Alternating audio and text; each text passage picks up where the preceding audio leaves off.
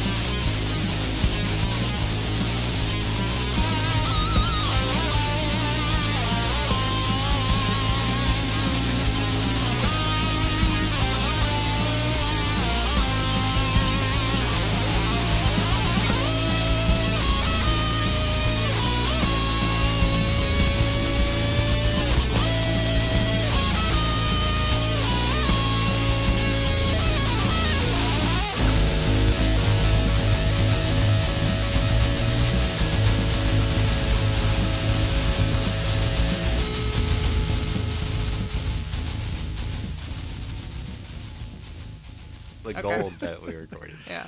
Anyway, this is welcome to Please Don't Listen to This, Your Life Depends on It, where we do something different every single week. And this week, we went behind the scenes and looked at special features of movies and TV because Alex found a big CD case full of them. I've got DVDs. Hold on. I have podcasts. We went to the last store of physical media in the entire world. These discs are the only ones left. They were in a big Ark of the Covenant style crate somewhere in a warehouse, and we're the only people. I think our foundation of our apartment is we found them on 2 satellites that were DVDs. crashed into the earth. They were like gold. It's really weird. Oh.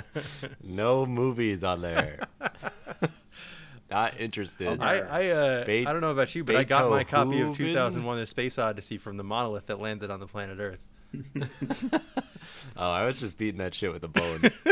Good I didn't on know it you had though. stuff on it. I pulled Nick, this you one make out of this. 100% certain that you've got the right mic on. Oh boy. I am 100% Just to make certain sure. that I have the right mic. Certain. I'm certain. Okay. I'm certain. I That's can't what I wait. call it when I wear a I shirt. cannot wait for this episode to come out. I'm sure off. I pulled my DVDs out of the half-buried Statue of Liberty on the beach.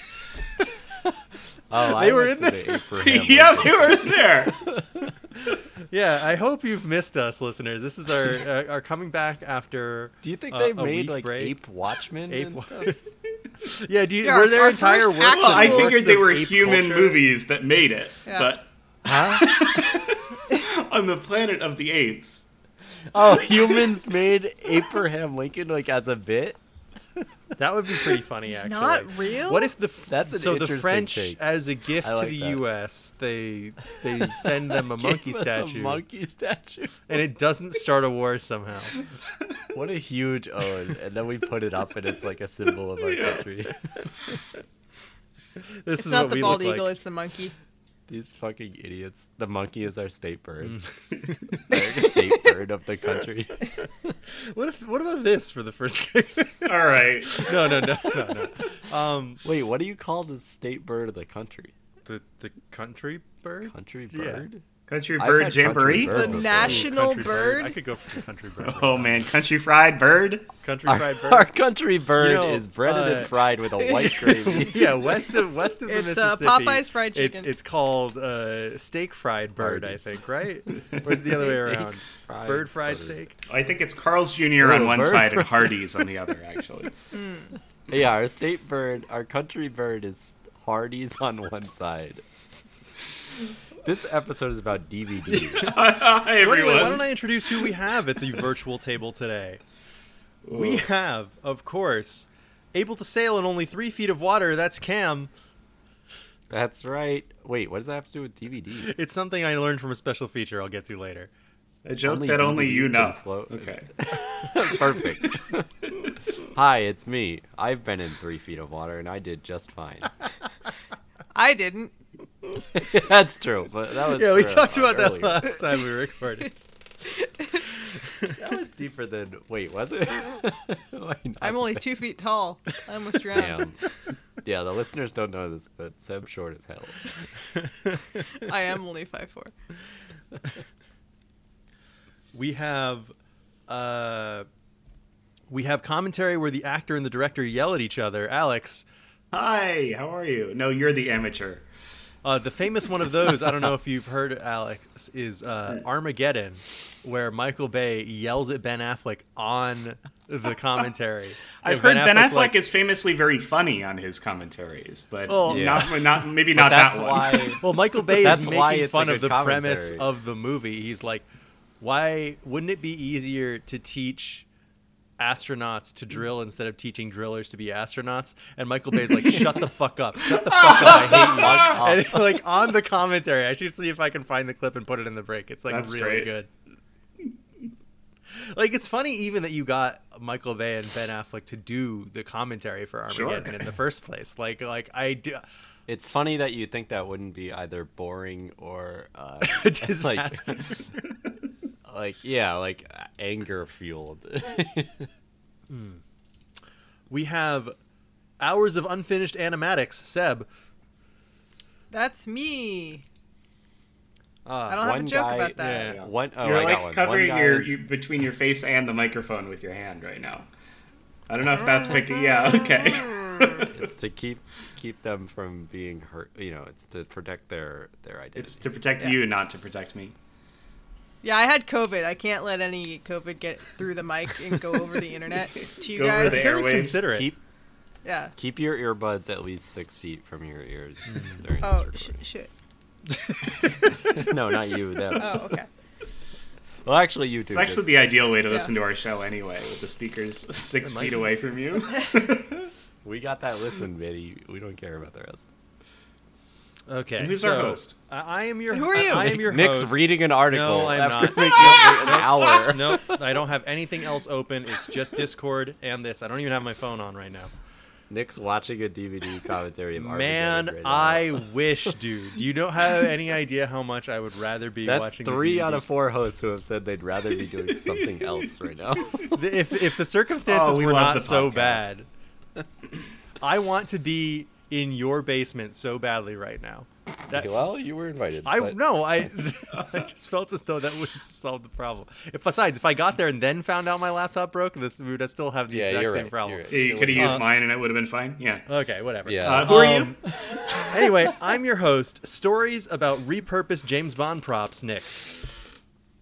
And we all kind of went all over the place with this because we haven't really been seeing each other, and so we've had even less contact than usual about what we were doing for this episode. Yeah, I'm completely in the dark here. I am really looking forward to hearing Oh, what you yeah. guys ended up God figured knows out. what's going on. What you guys ended up choosing. What you freaks chose? Apologies for no post last week. Yeah, we tried. yeah. We Well, fucking there are tried. times where we don't record a show every week. We have, I think, every single week since we started the podcast posted something. Yeah, I think this is like our first skipped week in a while.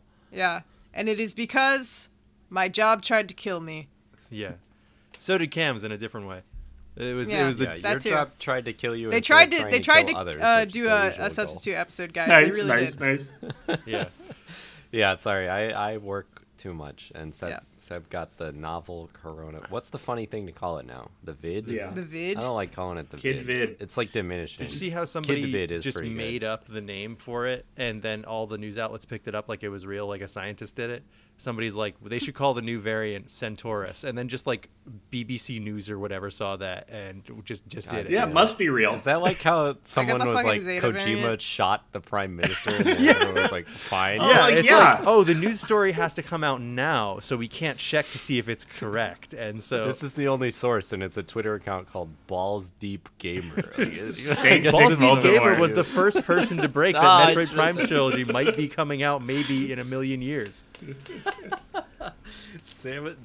Balls. It already Deep came out on the Voldemort Wii, Nick. posted, You missed it. Metroid is still a Nintendo But again, property. Yeah, and the you last have to Metroid run is in it. captivity in the Galaxy's of Peace. But Nintendo has captured the last Metroid game and it won't let it out. they have. So, Seb had a great idea for a first segment, which is what we would do for the special features and deleted scenes of our own show.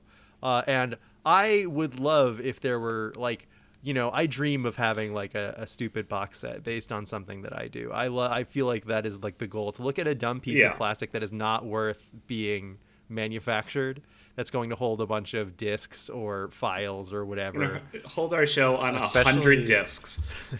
Especially if it doesn't like fit in your bookcase. Like, it doesn't Like, fit, now right? It's like one of the it has to be. it's the statement. Simpsons just a little season bit too 6 tall. DVD case where it's the Homer head. Yeah. Yes, all the other ones are perfectly aligned. Yeah, that one just looks like shit. This one has eyeballs.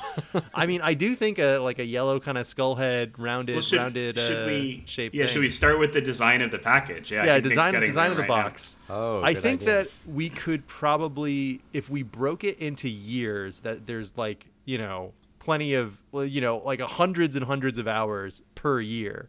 And then you can see it like, it's almost like seasons of a TV now. show. Podcast year one. Podcast year one. year- Podcast, the first yeah, we should 100 have episodes. coined. We did do it as years. We should have done it as like, when some shows are like part 1 Yeah. is like 10 episodes or some Yeah. shit. We should have called it like Execution 1 or like Attack 1 or something. Phase 1. What is Yeah, even like, What if we- Evangelion? what if we were, we What if do we our did Marvel? topics, We were record just- everything at once, and then Yeah, release it all in phases. June. Yeah. Wait, I don't get It's it. the Supreme Court idea again from the Yeah. from Every from one the of solo Steph's jokes episode. is the Supreme Court. I have to tell you guys, I don't know what the Supreme Court is, and you guys keep bringing it up. and I don't know Don't need what to it know. is. It's Doesn't the Star Wars thing, right? The council Yeah, with Yaddle. yeah. Yeah, Yaddle with two I'm pretty ETs? sure that Anakin was mad because they didn't let him on the Supreme Court. It's because he was anti-abortion. Whoa. Anyway, where are we? Oh boy. No, they No, absolutely they would have let him on if he was. Wait. So yeah, I think we need a giant cartoon novelty skull that is our Yes, our I guide. think so. No, I think we need a tiny square that's got a 900 by 900 pixelated thumbnail on it.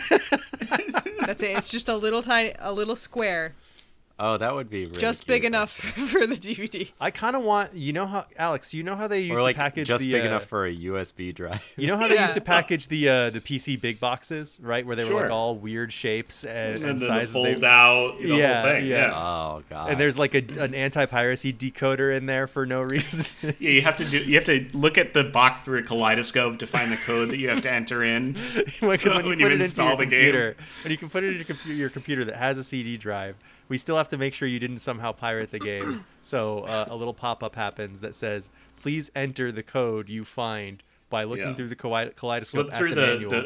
But wheel your of dog, faces. your dog shoot away the page of the of like the code that you need to look at, and you're just like, "Oh fuck it, I just gotta look up a Yeah. CD key online, dude. This fucking sucks." Please don't cast with the fucking.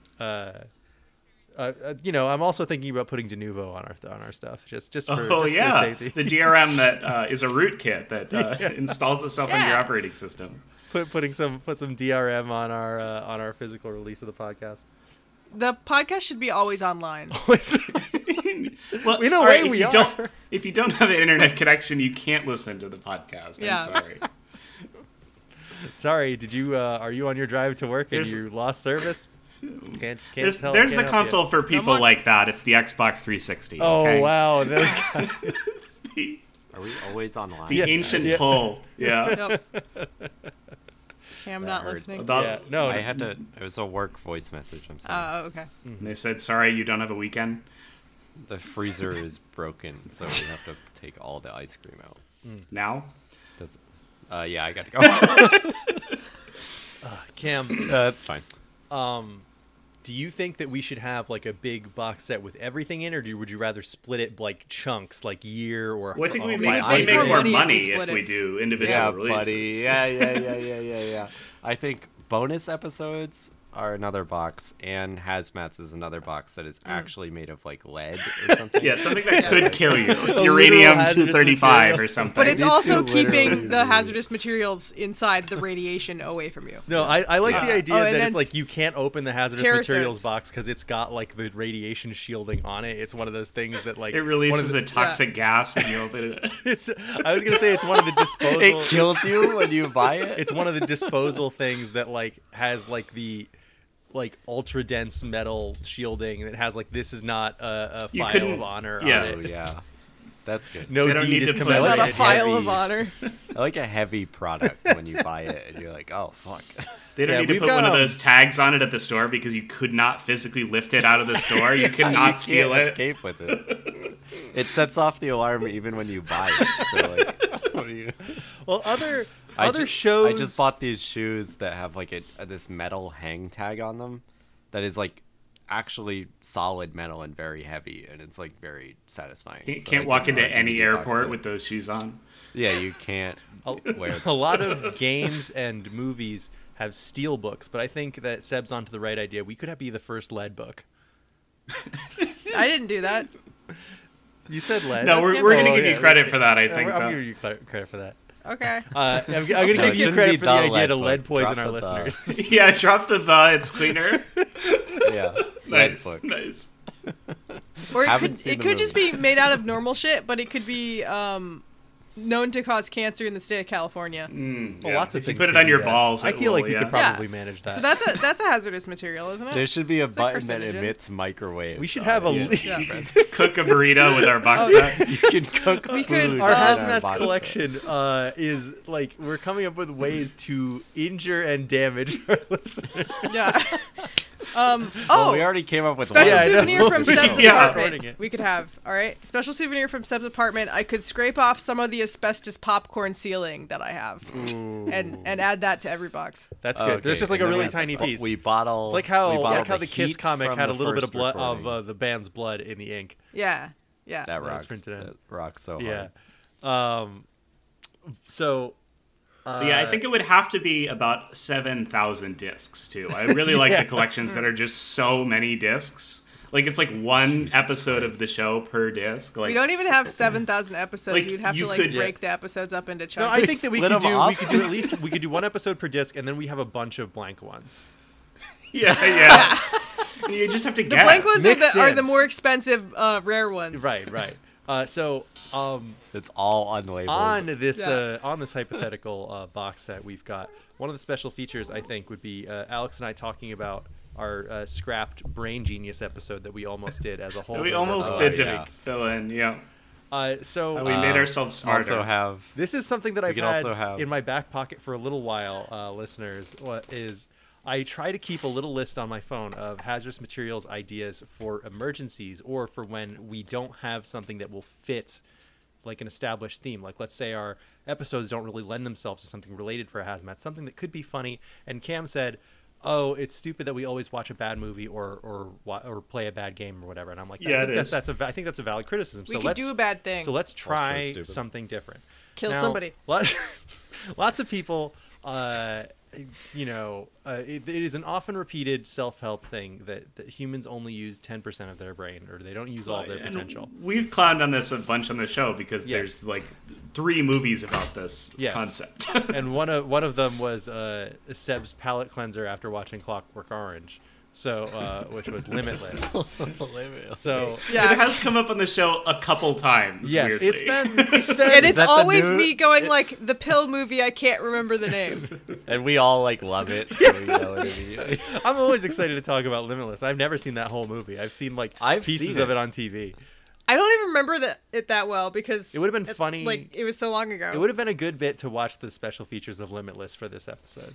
I've either seen that or Jumper, and I'm not sure which one I've definitely not seen Jumper. I feel like I'm pretty safe. I saw somebody play through that whole game that was based on that movie because it was like Portal? No, it was like a 3 out of 10. It was like one of Xbox Live's first like downloadable things. I think it was like Jesus a really Christ. famously bad game, but it was one of the things that people would be like, "Hey, this is easy achievements. It's cheap everywhere, and it's really funny how bad it is." So people would like. We might play be it. a prime time to remake Jumper. I think we with might. all the multiverse shit Yeah. that's going on. Like people, so I in think the same I like think Quantum our- Leap or our- Sliders is like the big thing, like that the first thing that comes to mind in terms of like an alternate universe jumping thing.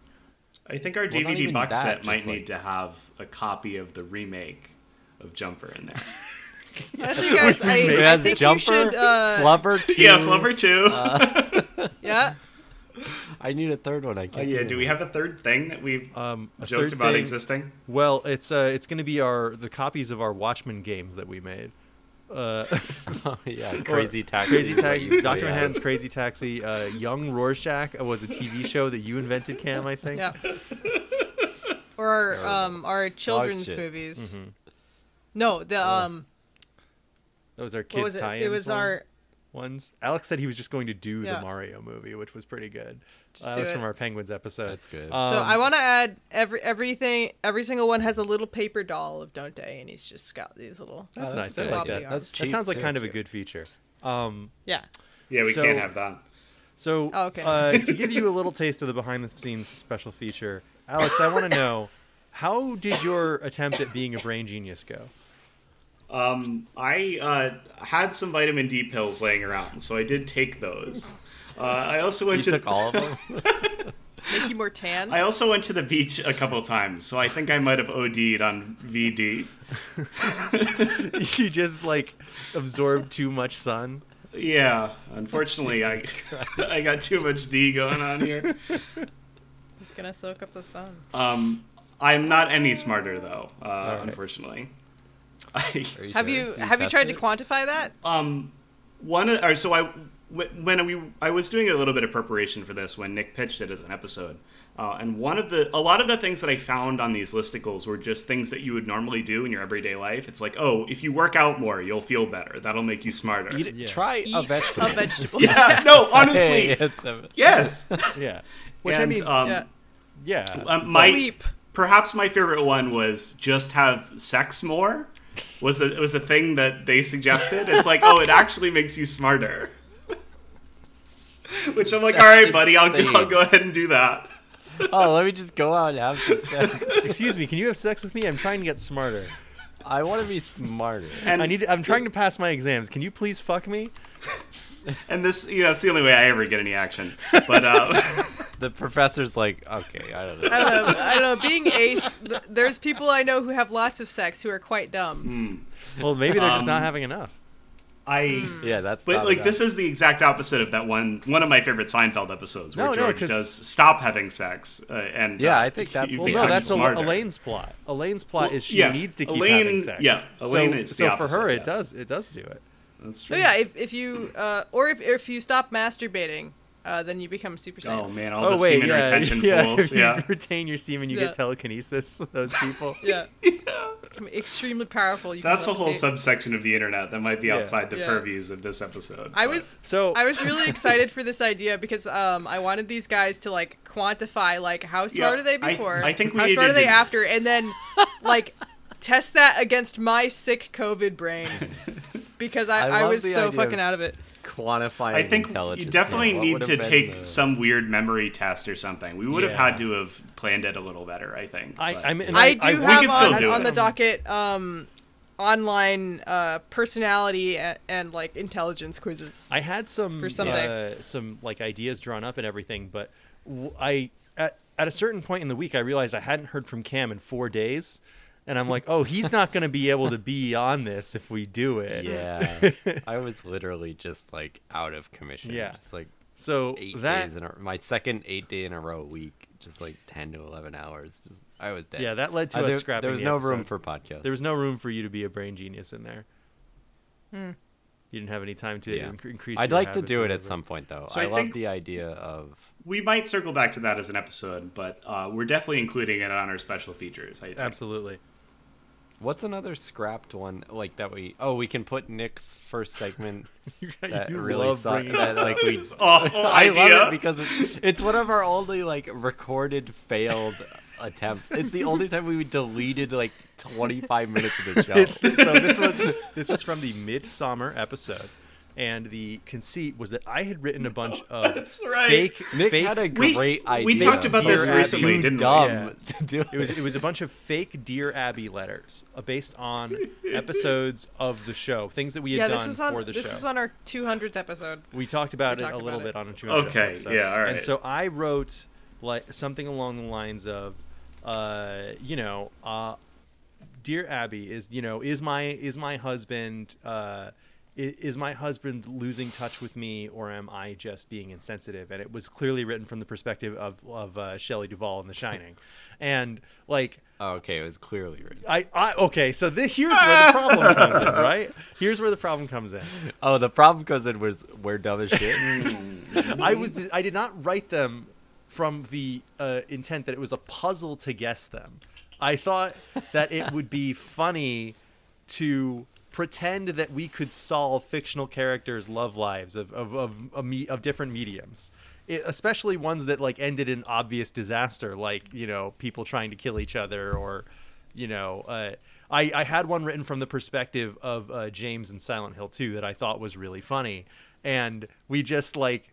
We steamrolled that. We blew right past it. I got caught up in trying to figure out what was what, like guessing the answer. I think it worked, but the problem was that it was sprung on us, so we were scared and unprepared, and just wanted to find out what the deal was. Yeah, you're like, oh, who's we were that behind? one? We were way behind. Yeah, we were gonna make a deal. Yeah.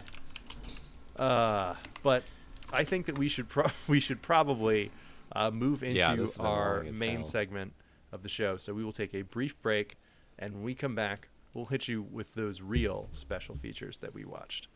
The most special features.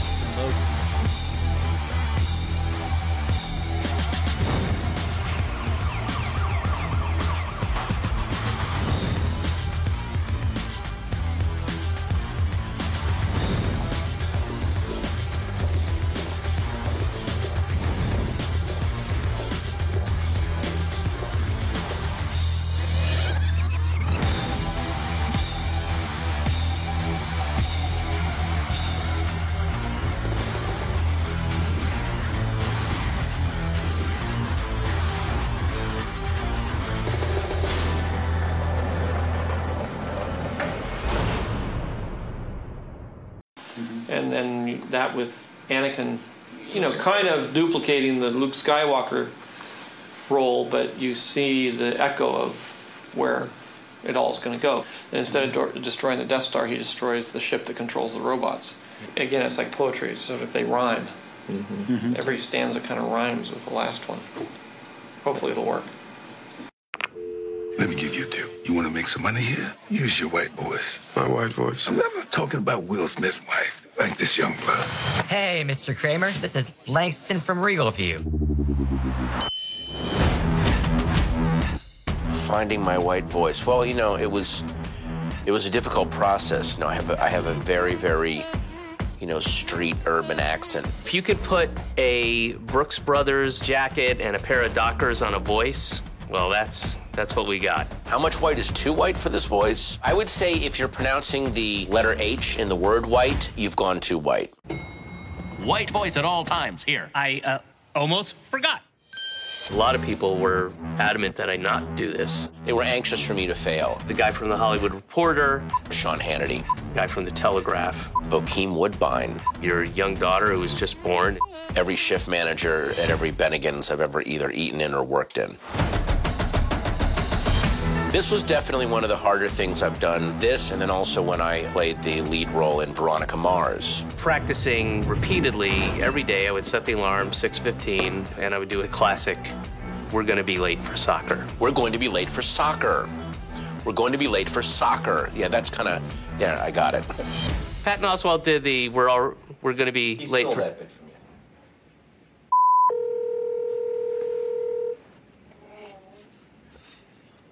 It's a 3-hour time difference. I'm in New York. He's in L.A. He's probably still masturbating. A lot of people talk about a cultural appropriation. I had to culturally disappropriate. They've already given me a number of awards that aren't necessarily associated with this kind of thing. I've gotten a Peabody, a Booker Award, Caldecott, which is an award for illustrating children's books. Come time for the White Voice Oscars, I think a lot of people are going to be eating some crow. Some for the homies and some for me!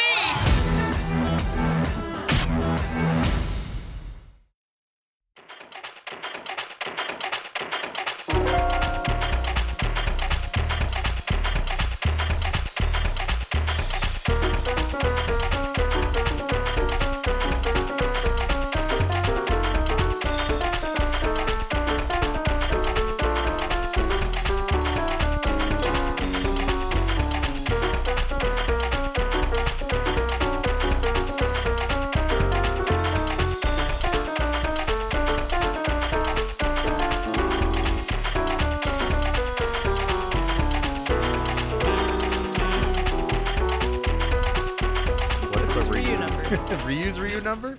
It's 0, Yeah. baby. Shouldn't it be 1? No, you don't have to go. No. You don't have to go anywhere, right? To reach He Ryu. doesn't have to go What's- anywhere.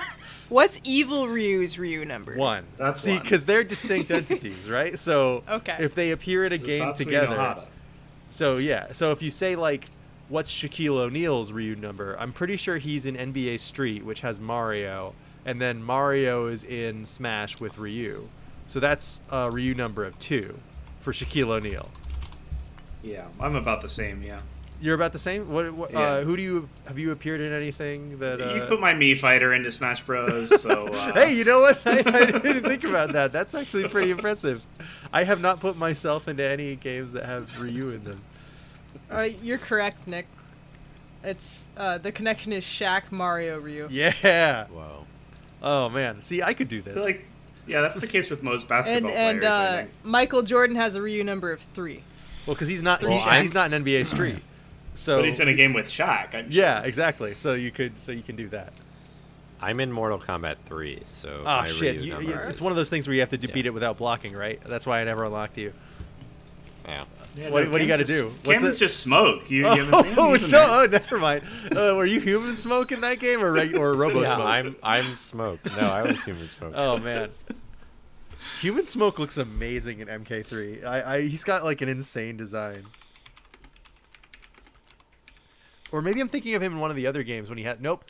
He just looks like just looks normal.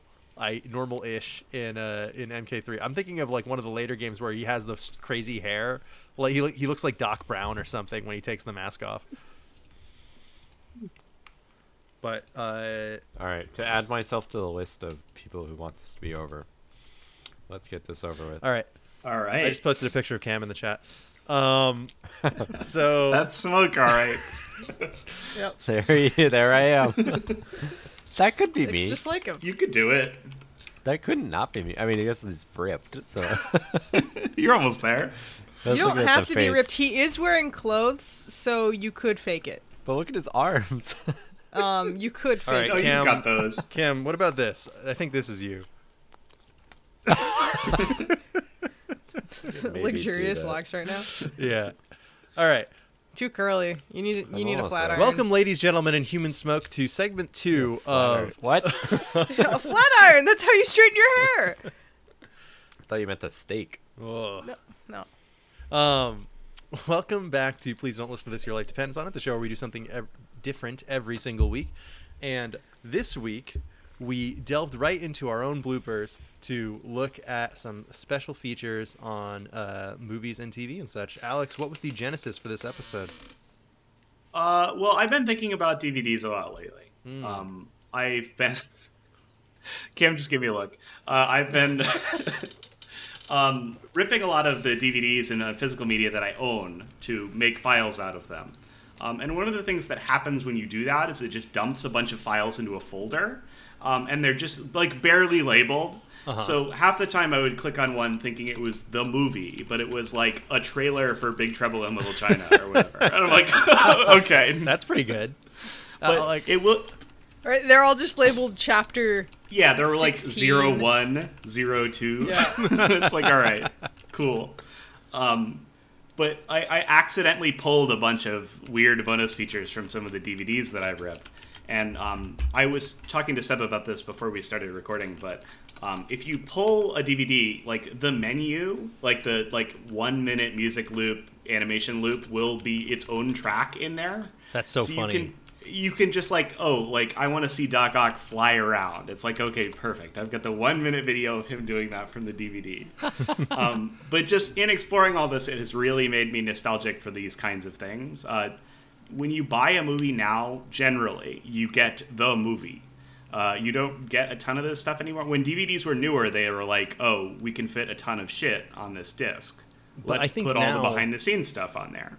I think now they're like, most people are going to watch this on some kind of streaming whatever, and so Yeah. it is not worth our money to try and make the Blu-ray valuable, because if Yes. the people who are going to buy it are going to buy it anyway, whether we make it valuable or not. So let's make it out of the cheapest plastic with literally nothing else but the movie on it. Yeah. Well, wait, the DVD doesn't have any shit on it? I was thinking more like buying a a digital version or something. Well, Well, even if you buy a new Blu-ray right now, you don't get a ton of stuff.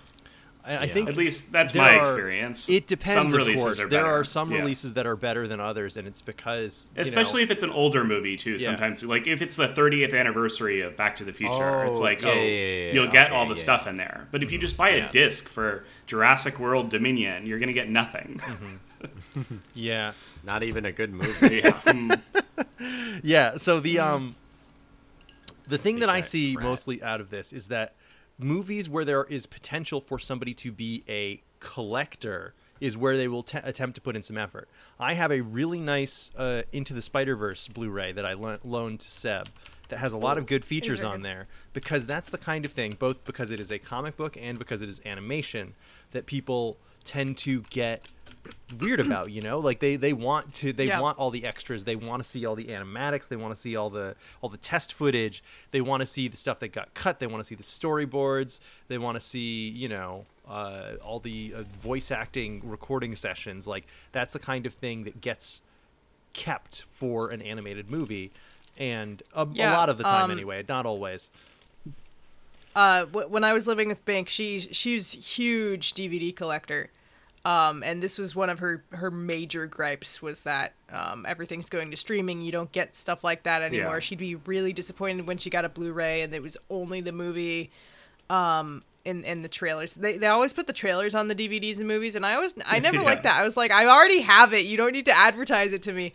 But she's like, I kind of wish that I was still living with her. And actually, during the course of like doing this episode, like she actually moved back closer. But anyway, so she had all this stuff because she's that Mark. She's the animation nerd. Yeah.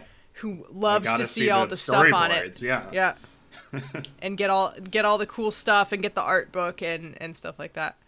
Yeah, this is just one of those things where you mentioned it, Seb. Kim also mentioned it. Just like the way that we watch movies anymore isn't really conducive to this kind of thing, or they just don't want to put in the effort to give us these types of things. But like if you clicked on a movie on Netflix, you don't get any of the context around how they made the movie or any of that stuff anymore. I was saying earlier when I was watching stuff with Alex that I wish they could have something like the DVD menu in a place like Netflix. I know they could do that. I mean, we did Bandersnatch, and that's interactive. I really think that like someone like Disney Plus, right? Like you have all of this shit lying around Disney.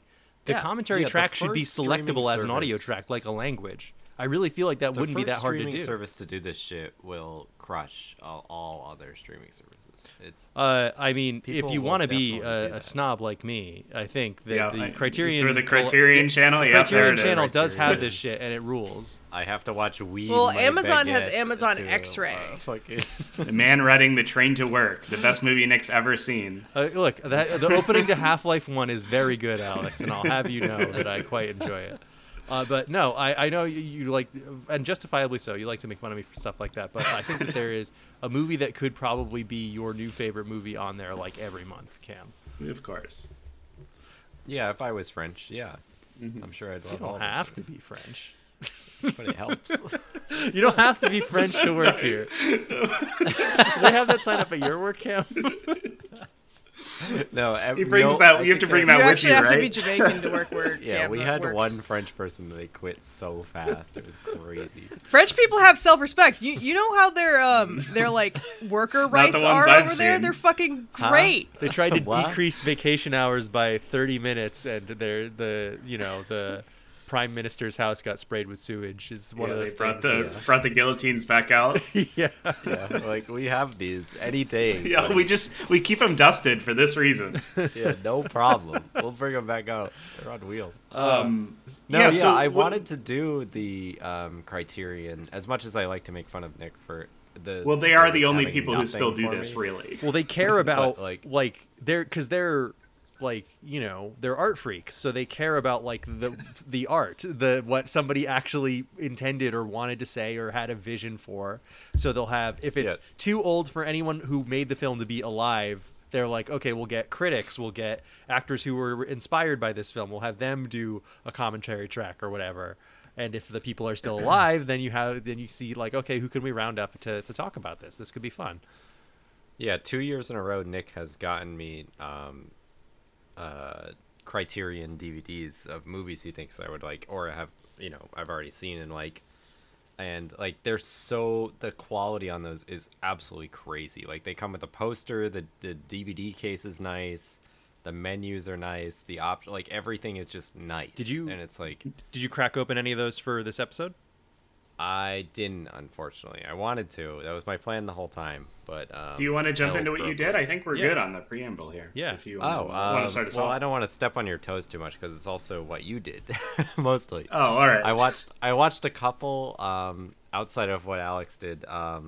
Evil Dead behind the scenes, which is crazy because. So this podcast that Alex and I also listen to called Blank Check just did their whole Sam Raimi series of like. They went through his whole filmography, all his movies, and it's like, when you watch Evil Dead, it's like, you imagine what the director is, and it's like the zombie UK guy from Vampire Savior. That's it's a punk rocker movies. with an exposed rib cage. Yeah, but instead it's like this very nice man. This weird, timid dude. Who wears a suit. We watched him on the Spider-Man 2 DVD. Cool. Just a little while ago, and he's just there, like he's just talking very softly and calmly, and he's wearing a suit on this set where they set a building on fire. Yeah. So famously, he wears a suit when he directs because he's like, "I'm coming to work. This is my job. Yeah, I'm clocking in to business work." Yeah, very funny. That is such a funny way to approach I definitely this. do emails all day. Yeah. Would you call directing a movie emails or farm? No, that's farm. It's farm. No, if you're operating the camera, you're farm. If you're doing the directing, you make things. I think that if you're producing the way something... Sam Raimi does it, that's farm. All right. Okay.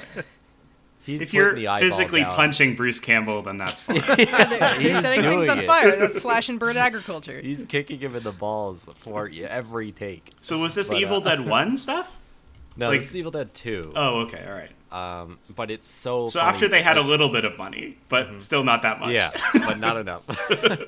So it was so funny because they introduced it as like the effects guy, the acting director guy, and like three side guys just talking about Raimi, and then they introduce Raimi. So it's so funny. Like they all just have nothing good to say about him. They all just dunk on him the whole time, That's like so in a good. loving way. Yeah. Well, it's making a movie with your friends. A lot of those early Raimi films were kind of. Yeah. That's the vibe, at least. But they just characterize him as such a dork. It's Yeah. so funny. Like they're just like, oh, this guy, he loves Three Stooges. One of the scene we're about to shoot is literally ripped from a Three Stooges sketch. Instead of a grape, it's an eyeball, and like that's and then they show it, and it's like exactly the same. It's so funny, and Raimi acts out the whole thing. He's such like a dork. It's like secondhand embarrassing, like watching him like act out what it is. But like I knew those would be good to watch because after listening to this podcast series, like he's such a hands-on guy and like knows exactly what he wants, and his style comes through so well and stuff. Like that's kind of the a different perspective scenes. on thinking about Evil Dead 1 to see behind the curtain a little Evil bit. Dead 2. Yeah, this dovetails into another thing we watched, which is the episode 1. Yeah, I'm so happy you guys did this Christ. because I've seen some of this before. Because every time people are talking and arguing about Star Wars Online, the clips from the behind the scenes of the Phantom Menace get linked around, so they're on YouTube somewhere, or they used to be. They might be all gone now. It is an hour-long featurette, but it's. You can talk about it a little bit, Cam, because I have plenty of stuff to bring up. So okay. If you want to, you want to take it. It is like watching this. It's like watching the build up to a horror movie. Like when the kill is going to happen. Well, no, I think completely opposite on it. I was joking. I was like, before I get to that, it's like, how does any fucking movie ever get made? Yes. It's so fucking complicated. Yes, that's absolutely the underlying thing here. Mm-hmm. It's so crazy, especially on Star Wars. But like in the Evil Dead shit, they're like, okay, we got an eyeball on a stick. You got to film it from this angle so that you can't see the stick. And then like we have a fucking Muppet like half-naked zombie torso holding a chainsaw that this guy under the floorboards is This gonna guy drag barely off towards you. screen. Yeah.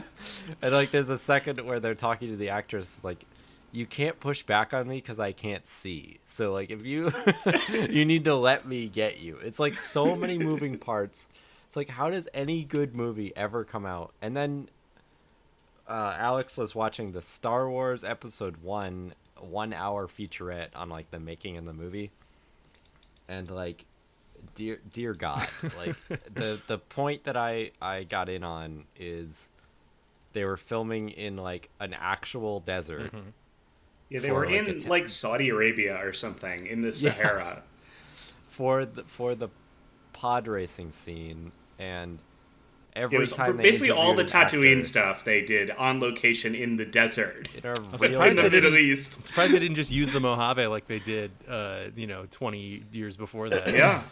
But even that is like, why didn't you use an easier desert? Yeah, Like, that's me saying, why didn't you use an easier desert? Well, they had off money. They had new Star Wars I guess movie that's money. true. I guess that's true. I'm so anti all this Marvel green screen orb Disney shit that's like Mandalorian was filmed in a 32 by 32 room that's just like a circle. Yeah. And we've developed the technology to make the lighting work on green screen based on where the camera is. Like that's all fascinating. It's all blue walls. That it's a room with blue walls in it because they can film without ever having a real person touch a real prop ever. Yeah, and you're like, you see that and you're like, that sucks. And then you see George Lucas in the desert. In 120 degrees Fahrenheit in the desert. Every interview with the actor is they're like, I'm in hell. And then a storm comes through and knocks over all the pod racers. Some of the big destroys drama all is, the sets. Yeah. And you're like, no one should be doing this. It's too much work. Why are you doing all this shit? It's so dumb. Like, but you have a bunch of people sadly cleaning up the broken pieces of the pod racer. And the worst part of it is when I watch Star Wars Episode 1, I'm not like, the practical effects of Star Wars Episode 1. It's the things you remember are the awful CG. It's the Windows 95 background that they do the last fight on. The Naboo tanks rolling over the fucking Windows background. Windows XP, I'm sorry. Yeah. It's just like soul crushing to see the billions and billions of dollars wasted on. Well, I think it was before you jumped in on this, Cam, but there was like a budget meeting or some sort of producer meeting, but they're like talking to George and they're like, yeah, it's going to be like $600 million to make these pod racers. He's like, yeah, no, that sounds pretty good. That's good. Yeah, no, go ahead. It's a little different than the green screens, but have you, and it's kind of out of necessity, but have you guys seen the motion capture rigs for video games and stuff like that? Oh, yeah. Oh, they're all insane. They just wear a suit with a bunch of like points on it. A bunch of ping pong balls. Really? And they don't even really need cameras because it's the computer is capturing every like point where their body is. Seb, you should look and then up, if they've you should look up the one they did for, I want to say, Devil May Cry 3. Because it's the voice actors for Dante and Virgil are doing the motion capture. So they're doing the voice. No, they did that on Detroit. I watched a lot of that they're stuff. They're doing the voices for the characters as they're pretending to fake sword fight. And then they keep mugging to the camera. It's really good. In Detroit, they'll, and like other ones where they actually use the actors like this. They became human. They like scan them and they'll use the scan of their skin as the skin on the character. It's really weird. So every pore and every mole they have ends up on the character. It's insane. Well, it's like with Norman Reedus in Death Stranding. He looks like Norman Reedus. He looks exactly like Norman Reedus. Yeah. Well, every boil and skin tag. And Guillermo and... I think that is totally fascinating, but like the difference is you can't do it practically unless you're doing like an FMV thing. Yeah, I feel like they're gonna try to move towards that though in movies though, so that they can like have, like they don't have to be stuck with the camera angles they had. Well, it costs a lot of money to make a movie, and I think if they can, I think they try to save money in some places by putting all of that money into VFX artists that they can fire after the movie is done. Right. They can abuse them because they're non-union. Or overwork and make them make Yes. an entire new Sonic rig in less than a year. Because making a movie the traditional way Which saved that movie, involves a lot of Hey, unions. I think. the executive, imagine the doing that executive shit. changed their mind. Can you build a new Roman one day? Yeah. No problem, boss. No problem. Oh god. Anyway, while we're on the video game thing, the original Mortal Kombat motion capture, the or whatever digitized actors. God, that rocks. But So you anyway, you were movie- you were movie watching. talk. Did you get there before? Did you get there in time to see It's Like Poetry, It Rhymes, or no? No. Truly 1 minute into that featurette, he says that. It's so quick, it's impossible to get. Did you get to were you there when he says the thing about Jar Jar? Like, Jar Jar is a funnier character than we've ever had before. So That's also like 2 minutes He's the in. key to all of this. Like, It's also like 90% of what I got to see I chose to see was Jar Jar talk. And like the actor who does the physical part of Jar Jar is awesome. Oh, yeah. And like really just like a really good physical actor. So it's so sad to see that what came of that. But the last thing I'll talk about is I did want to do like a full movie commentary, which I know Alex will get to, because like movie commentaries are like my favorite things to watch, but they're usually comedians or like they're usually comedians. The ones that we watch are the podcasters we like talking over a movie that we like. Generally. So it's like a one direction podcast with like a video element. So it's just like perfect for me. The One Direction podcast? One subject podcast? I don't know. You They have like like 1D? a thing. Yeah, it's a 1D podcast. Who's your favorite? Seb is going One for Direction the artist. Who's the evil one? Zane? the evil one? Yeah. I think Zane is evil. Who cares? Sure. Zane, yeah, that sounds like an evil name. It's got a Z in it. But where was I going with this? Oh yeah, so like I watched watching a a lot of real behind-the-scenes commentary. shit. Yeah, I haven't seen a lot of those. I would have liked to do that, but unfortunately, I chose to spend my time differently. The last thing I'll mention is like showing how they did one of the effects in episode 1, which is a scene that's completely burned into my brain like forever, which is the Darth Maul fight. Yep. Because like I was the perfect age for that. And like the part where, oh my god, you get so much good Ewan McGregor content in this. He's all video. over it. It's actually really good. Yeah, It's so good. And also you get to see Liam Neeson wearing the full Qui-Gon outfit in like a neon Ray-Bans. Yeah, he's wearing drinking a soda. insane sunglasses in the desert, wearing his whole outfit and sunglasses and a hat. So good. He's just relaxing. Anyway, but there's the part where Obi-Wan gets knocked off of the place where they're fighting and is hanging and has to jump back up. Oh man, like does the force jump? Yeah, that's been ruined for me by too many people editing it so that he jumps and then falls right back down. And then falls so right off they just again. reverse the footage so that it looks like he jumped too far and rolls over the other side. But so they show how they wanted to do it, which was a trampoline. And they're like, no, you can clearly see that he's bouncing. Yeah, George is and like, then, it looks like he's jumping on a trampoline. We can't do it that way. They call over Liam Neeson, the guy who plays Darth Maul, and a couple other crew guys to just bunch of hold grips, a 2x4 under him and just push him up so that it looks like he jumps really well. Like using his arms. That sounds kind of good. That sounds really good. It rocks. It's like it's like the thing where everybody throws the guy up in the air, like he's a jolly good fellow, except he's standing on a 2x4. And he's like pretending to be a Jedi. It was so cool. Hoist him up. It's really fun. But yeah, I wish I had more time for this because this is a thing that I wanted to. Cam, get I know into. you really liked. Before we get off the Star Wars stuff, there was a scene where Ewan McGregor gets to pick his lightsaber. You remember that? I was losing my mind over that. Can you imagine having that him opportunity? Like, it was like it's more insane than you could ever imagine. They bring him like a steel suitcase with a foam like inside, and they open it with like 6 different lightsaber hilts in it, and they're just like, which one do you like? And that's like my absolute dream, is to get to pick my lightsaber. And the fact that that's just how they did it, there's no fucking way that's how they do it now. Oh Like, no, they they're like, definitely, oh no, we've already set up that this is your lightsaber. Sorry. and it's like not even real. Like you just hold like a stick, and they like, Yeah. just edit the lightsaber around Yeah, it. and like, they've made the story. They've told the story a lot of times. I'm sure it's on one of those commentaries about how Samuel L. Jackson's like, no, I want a purple lightsaber, and they're like, Yeah, oh, we give haven't me a done one of purple those before, and he's like, yeah, sure, let's do it. Let's do it. Sure, that sounds great. Sure, what the Yeah. hell? And it rocks. Yeah, it did. It's one It of did those rock. like whim decisions that's cool. But like, he picks one and he's like, well, how does it twirl? And like, yeah, and then he does does this a hang couple of the well? moves. Yeah. And he like hangs it on his belt, and he's like, yeah, this is good. I like this. And they're like, oh, you like when it has a little bit of black in it? And he's like, yeah, I think that's good. I think it looks good It's hanging just- on my waist. Yeah. Yeah.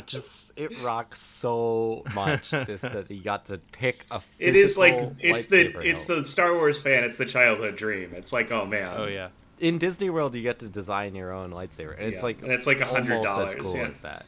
It's so worth it. Sid got me one of those for my birthday one year, and like built me one, and like, here's what I think you would like, and it was like one of the coolest gifts I've ever received. Yeah, it's so awesome. But yeah, I wish my behind the scenes experience is a little centered around like actual behind the scenes, not actual like DVD extras. Well, I mean, that's still like, I mean, that's exactly what we're looking for in some ways, right, Alex? I kept it broad on purpose. I wanted to see where everyone went with it. So Yeah, I was absolutely fascinated, and I would have liked to explore this further, but I wasn't able to. But yeah, who wants to go next? Seb does. Yeah. All right. Go for it. Yeah. So before we met, before Seb had to go into lockdown, they were able to meet me briefly, and I was like, "Oh, do you want stuff for this episode?" And I donated some things, but you already had plenty. This is before we went to Sid's party. Yeah. So yeah, we just went through some DVDs and stuff because I don't have that many. Like I've never been a collector of physical media. You don't have that really. disease. I'm just like, I don't have that disease. A, because it costs money. B, because I don't have a lot of space. And if I want to stream it, I can just stream it. I'm not I'm so sorry to interrupt, but my last thing I wanted to say is I've been so annoyed with streaming services lately that I was like, I'm gonna be a DVD guy now. I'm gonna get DVDs. They're cheap. It's the time to get into them because they're easy. all over the place. Alex might talk about his Plex adventures soon. But Now I'm spoiled by Blu-ray. Like I didn't get Blu-ray for a while, and then I got a PS4 that could play Blu-rays, and I was like, holy shit! It's pretty great. Here's the thing, Seb. I was like, we have every streaming service ever, right? And between the four of us, and it's like, I was like, okay, I'm sick of the selections on streaming services. I'm gonna go to the library and just get a bunch of DVDs because the local one lets you rent 6, and I got 4 or 5, and I brought them home, and I think 4 out of 5 were available to me on streaming services. Like I failed in my attempt to get things that weren't like my whole thing was like I can't watch these on streaming. You have to like research. They don't want me to see Ocean's 11, and I just like fucked it up so bad. Yeah. I just got things I could have just watched. But yeah, what was I was saying? I just have You're never. not a DVD I don't have a person. lot. Yeah. I have like my Ghost in the Shell DVDs and Blu-rays. I have Utena. I have Ergo Proxy. all anime so far. Yeah, Treasure Planet, All Prince of animation. Egypt. I've got Sonic X. Like I have the Warcraft movie somebody gave me. Yeah, I have the Warcraft movie, which is not really people in it. With like everyone's got You bought CG that? on top of them. No, somebody gave it to me. I wasn't planning on, Okay, all right. on getting it, Blizzard but somebody just gave it sent to me. to you. Like they're like, Yeah, let's You've do been it. they're subbed like, for you so played long, the game they- for 15 years. They You just give it to just you. have it. Everybody knows you play it. It'd you, be you weird if have you to have didn't it. own this. Yeah, it would be weird. Because I did go see the movie in theaters. Yeah. I gave them money. But anyway, so I don't have a lot. And a lot of those don't have very good things on it. So I did the Treasure Planet one for this. Disney side note- has been pretty good about this. I don't know about your experience, Seb, but I also did a the Disney Treasure DVD. Planet one. The Treasure Planet one is all exactly the same stuff. They just ripped the stuff out of the DVD, plopped it on the Blu-ray, didn't even change the aspect ratio so it plays in a little tiny box Oh, gross. on the screen. It's really fucking weird. Like it's all still standard definition, all stuff that was like shot in 2001. Yep. They didn't want to do any extra work for Treasure Planet, huh? Yeah. Bye, Cam. Yeah, so that was disappointing. Where was I? My brain. Oh, okay. COVID Yeah, brain. so you would think, yeah, really. Yeah. So speaking of, you would think that having COVID is a good time to watch movies and a good time to do this topic, but it was not, because I was so fucking out of it, and my cat was in the hospital because she ate my Advil. She's fine. She's okay. Everyone does sick differently. I don't begrudge Yeah, you for when not I'm sick, watching a bunch of DVDs. my cats go to the hospital. They eat my medicine. I talked about it on our episode, but I played a lot of Death Stranding. Oh, that is a sick. But Yeah. I actually watched a few episodes of the Owl I'm House. positive, and that's very baby. good. Pretty good show. Yeah. Yeah. Anyway, so later on, I actually did a little bit of Ghost in the Shell while I was sick, and then I did most of the rest of it like after. Now that you're on the mend. Yeah, now that I'm on the mend and can pay attention to something for more than like 5 minutes. So Ghost in the Shell, I watched Ghost in the Shell is one of my favorite anime series, and it's just like so versatile with like the tone between the manga and the movie and the show. But so I was watching the stuff for the Blu-ray for the movie, and all this stuff was so good, right? There was a weird 90s like featurette about how they made the movie. So listeners, Ghost in the Shell the movie came out in 1996. One of the 1-2 punch of that and Akira, bringing the if you're in America, it's like, oh, anime is for adults. Anime is not just for it's kids. Like it's dark, it's anymore. gritty. Yeah. So they did this whole thing about it, and it had like this like 90s like slideshow marble background with like all this text, and it would have like a little like box with an image of what was happening, and then it would have like on the bottom it's got the subtitles coming up in another box, and there's this like newscaster announcer talking like, oh, good the God. animators used their systems called the Indigo 2 PC. Oh man, those things are insane. It's as big as they are. Like they got to stand up to use it. They're feeding tape into yeah, it. Actually, no, they're big, but they're not actually that big. Actually, I was excited when I saw it because LGR had like done a feature on the Indigo 2. That's exactly and I was like, oh my God, I know what that is. Me too. Yeah. So this was so early, I guess, in like CG animation. Oh, it was really early. They did a lot of CG stuff. It was really early. I mean, Pixar had come out with Toy Story and stuff, but they were calling this digitally generated animation. They didn't even have a standard term for it yet. DGA. Oh, DGA. Oops. Yeah, animation. So they did all this stuff, and they'll show you like stuff turning around in like the wireframe on the TV, and then they'll like interview like all the Japanese like artists and stuff like that. It was wild. Of course, they were calling it Japanimation. Yep. Also, that's what classic throwback. Yep. Terrible name. Yeah, Japanimation. Yeah, like I mean, not like anime is any better because it's just what they say. Portmanteaus are not bad in general, but when it's that many syllables, you gotta cut it. Like it's too long. Yeah, and now if you try to say I draw Japanime style, that would be weird. Yes. Yeah. So. Yeah, it's too much. Yeah. But that was great. I actually really liked that one. I didn't. Did they have any interview stuff, or was it mostly just talking about how they made it? They did interview stuff. They did interview stuff, but that was most of what I watched before my cat had to go to the hospital. I didn't feel like watching anything anymore. Fair. In fact, I have down here the poison control hotline number right under my notes. Listeners, check the video if you need to call the poison hotline. After listening to this, you might. Yeah. But after that, once I got back onto it, I watched the Cowbop Beep Boop. That's the COVID brain for you. Yeah. No, I actually do that normally. So Cowboy Bebop. What's on that? I say that in my brain. They had a lot of stuff with these sessions with the English voice actors I saw on the back of that. Yeah. Which, I mean, the dub is famous over here. Like, People Sure. people Oh yeah, the worship dub is that very dub, good. and rightfully so. It's still a very good dub. I think it could be better for some characters, mostly for like background characters and stuff, but it is very good dub. So they did the dub interviews. They had Steve Bloom. They had everybody else whose names I'm very bad at. I didn't know this. The voice for help me out, Nick. What the voice Woman? for who? For Faye? Faye? Faye No. or cat? Yeah, your cat. Love interest. Oh, woman. Julia. Oh, yeah. Julia.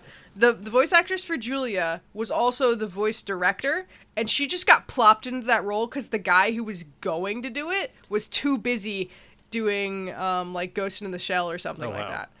that. Yeah. So this should and she didn't have really any directing experience except for in like college. So like a college course where they're like, all right, everybody has to do like one of everything, you know? So this should have been a disaster. Like, she didn't have any experience. And then she was also voice acting Julia. And what I found out was... Julia's a very breathy, she voice acted Julia... performance. Julia's a very That's an important breathy, role. emotional performance. And she only doesn't show up Yeah. that often. She's only in a couple episodes. Yeah, she shows up later. And there's a lot of build-up to her. So she was talking how... They were dubbing this as the episodes came into them. They didn't watch the entire thing and then dub it. So she said, wow, I'm in love with Spike Spiegel. Is it weird to be in love with an anime character? And she was like, if he has a love interest, I am going to play him because I love him. And she did. Wow. And she did a really good job. She was like, I don't care if I'm the right voice for it. I'm going to do it. So that was a really fun like session of interviews, but it was like an hour and a half long. It was a lot. mean, if you're watching, they went through a section for if you're everybody. watching Cowboy Bebop in English, it's mostly because you want to hear those guys talk. So I mean, I can understand putting a long voice acting feature in there. Also, I think it probably is pretty cheap to get these people together, as opposed to they go to every con ever. Oh yeah, and especially like compared to trying to get some of the people who actually made this in Japan to talk about it, it probably makes a lot more sense to get these folks to talk. Yeah, Watanabe. What about Watanabe? Is he where's he right now? He's off making I don't know. He's making that Jazz Girls anime. That was years ago. I don't know what he's doing now. Yeah, I don't know either. That is the last thing he did though. No, I don't know. So the case said there was like Ein Summer Vacation, and I was like, oh my god, they did an Ein short. That's so good. And it wasn't a short. It was just a little animatic slideshow with some cute pictures of Ein on summer vacation, which was it was very cute. But I was a little just disappointed by that because I thought it was going to be like a whole short, like, you know, like a Pikachu's Vacation kind of thing. It made me kind of sad. And then the last thing that was on there was bizarre. It was like the dub cast doing a mukbang and then doing a script reading, and it was called Dinner on the Bebop or something like that. Do you have bell peppers and beef? They're all just at dinner talking. That sounds awesome though. Yeah, I didn't watch the whole thing because I was like, oh, they're all eating, because I can't do that. I'm an ASMR person. I hate eating noises. Could they afford beef for the bell peppers and beef? Bell peppers. I think they I don't were know. fucking talking about those bell dub peppers actor and beef. paychecks. It's very big. No way.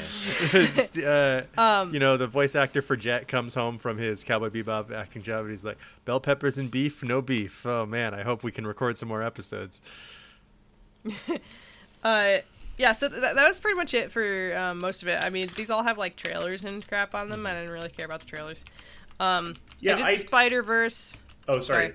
Before you get off the anime stuff, I think that is one area I have where more anime. Oh, I'm sorry. Well, But let you me can get this keep going. point out. It is one thing where I like. One of the things that I do buy physically quite often is anime because I do try to support the shows that I enjoy. But they're always really bad with special features. Most of the things that I buy on Blu-ray are just awful. Like, they don't really have anything. It's like... my Ergo Proxy stuff, bad. It's like, okay, we have Very the bad. textless opening and ending theme, and then we have, you're lucky you even get a dub on here, buddy. Yeah. Yeah. Yeah, And, I think that's a bummer. I think that- it's just expensive to make that stuff. And I don't know. Alex, do you have any of the Discotech Blu-rays? because they've been making some think really so. really cool stuff lately. They're an American company that has been Are you- tracking down old G-Kids? stuff. No, G-Kids is different.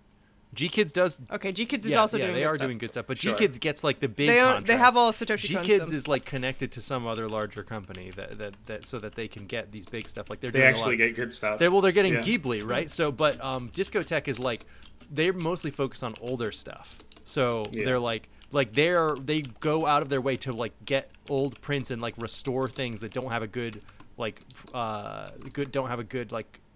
copy online or something. So, for example, Project A-ko, which is a joke manga about. Oh yeah, they just did that. Yeah, they're just putting that out. Future Boy Conan, I believe, was them. So Yeah. like all this stuff, like these crazy older anime that they want to Very go- influential yeah. old stuff. Yeah, they want to go out of their way to make, and like I know that I'm upset because I didn't have any money when it came out, but Giant Robo, one of my favorite anime ever, and just a huge tribute to mangaka Go Nagai, who is like insane. Like they had this really nice box set that had all of this stuff because like it ends on a gigantic cliffhanger, but they had never intended to make any more. They just did that No. on purpose. Yeah, of course not. And like so they have like all these like they're like, yeah, we only did 5 episodes, but here are 1,000 other ideas that we almost put in here. And it's like, oh my god, what? Why do you need Truly this the much most planning? insane OVA. It's really great. Oh boy, Love that thing. Yeah. Go ahead, Seb. You watched Spider-Verse? I did Spider-Verse.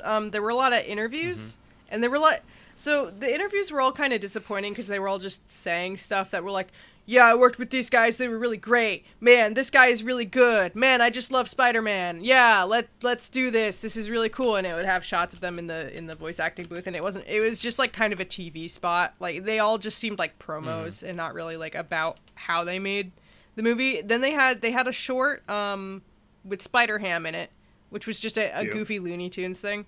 So those were kind of like, I didn't watch the commentary on any of these, and I think maybe I should have, but I didn't feel like watching an entire movie. Yeah. Because I wanted to get more to the special features It's in. a hard commitment. That's why I haven't done any of these. Yeah. Because it could be really boring. Like. Yeah, But I watched a bunch of. Oh, well, I'll talk about it. Odds when we get to my are it's section. not. Yeah. Like Alex watched the Monsters Inc. one. And I came in at the end. It Yeah. was fascinating. I think Yeah, at baseline you're watching a movie that you like. So even if they're boring talking about it, it's like, oh, haha, here's the part of the movie that I enjoy. That's Yeah. true. I don't know. So when I was a kid, my parents bought a 2003 Honda Odyssey, which had a DVD player in it. It had this little tiny like screen that folded out. We used to actually we would bring the GameCube sometimes on trips and try to play Smash on that little tiny screen. Nick and It I was did the same thing. impossible. We played Wind Waker Yeah. and Smash. sure did. Yep. But so before we had the GameCube, so they got this thing because we were going to California. We drove to California. So, and it was our first DVD player too. So we had a bunch of like Disney movies, but not that many. We had like Treasure Planet, Brother Bear, Finding Nemo, just like All a a few very of them. specific era of DVD. Yeah, like Absolutely. Goofy movie. Yeah. Like 4 of them, and so we would run out of movies to watch. Yep. And I would go through all the special features, and I would watch as like a 10-year-old watch the commentary, and that was actually incredibly interesting to me at the time. That's why you the are Finding who Nemo you are one. Now. Don't you think that's like your origin story? Well, this is why I picked. kind of. This is why I picked this for the show because I was also that loser. Yeah, I mean, we didn't have enough other DVDs to Yeah. watch on our 3-week drive to and from California. I guess I'll watch it again with a bunch of 40-year-olds. You Yeah. probably should have gotten that Columbo box set. I love a kid watching Columbo. If it existed at the time. Just one more thing. Just one more thing, Mom and Dad. Can we stop at a Wendy's? Actually, our stop was McDonald's the whole time because I was trying to collect all the pieces to the map for Treasure Planet go. that they had. And I had every single piece except for the one that came with Jim Hawkins, and my best friend at the time had it, and she lost it. No. Yeah, she. I would have had the whole map. Anyway, so like that was incredibly interesting to me, and I remember on the Finding Nemo one they were talking about the humans. Like you get to the dentist scene, and they're all just like, I fucking hate this. I hate this. Like, I mean, without the swearing, but like, man, this was our least favorite part. We had to animate people. There's people in it, and this was before Monsters Inc. came out, I think. I think it was Finding Nemo and then Monsters Inc. You have it backwards. No, I have backwards? Monsters Inc. First.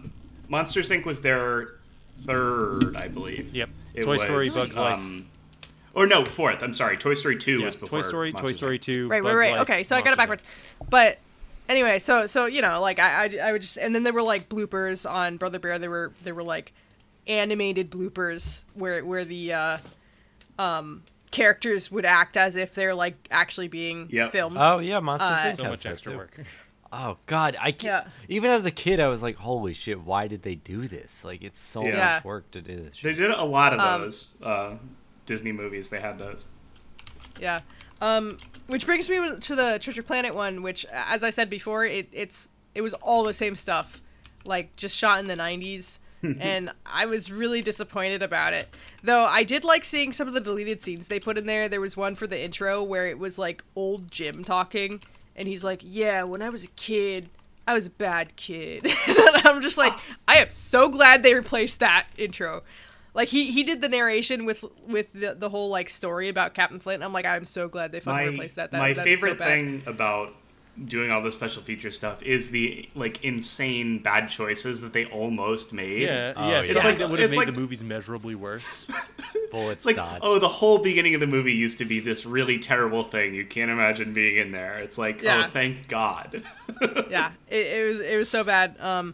This one also had one of those DVD games on it. It had a tour of the ship. Is it the HRS? The HHS?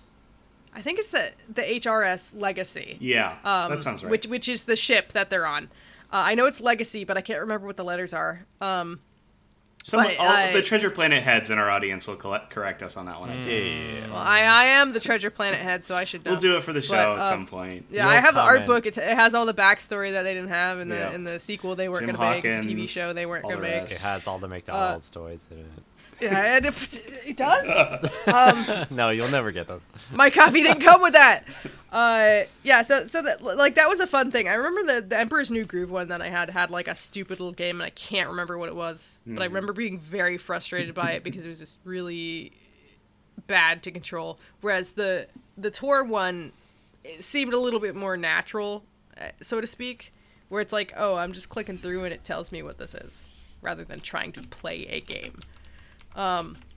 But so then I did Ergo Proxy, which is one of my favorite animes from high school.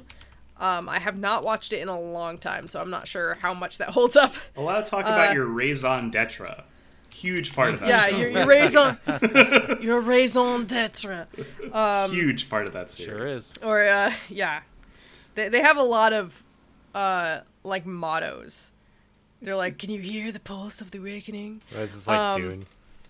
Not exactly. No. No, I just mean in like motto territory. Nick was just repeating. Yeah, like, there's a little bit like that. Yeah. Okay, so Dune is up its own ass, but it's like justified. No, But, Ergo like, Proxy is up its own establishing ass, your but it's own- because it's like pretentious, mid 2000s Japanese Westaboos trying to be grungy. Yikes. Yeah. They love It's It's it's still what exactly they're- Seb's thing. I'm yeah. really Go selling on, it. please, go on. Okay. They had a bunch of trailers. This will be short, but they had a bunch of trailers on it. Just the Japanese trailers, promos for the show, where it's like, Ergo Proxy, like airing February 25th at this time. And the big selling point for this was in like 2005, I think. 2005 or 2006. This actually aired on Sci-Fi in America. Yeah. Like the big selling point was it's broadcasting in HD with Dolby 5.1.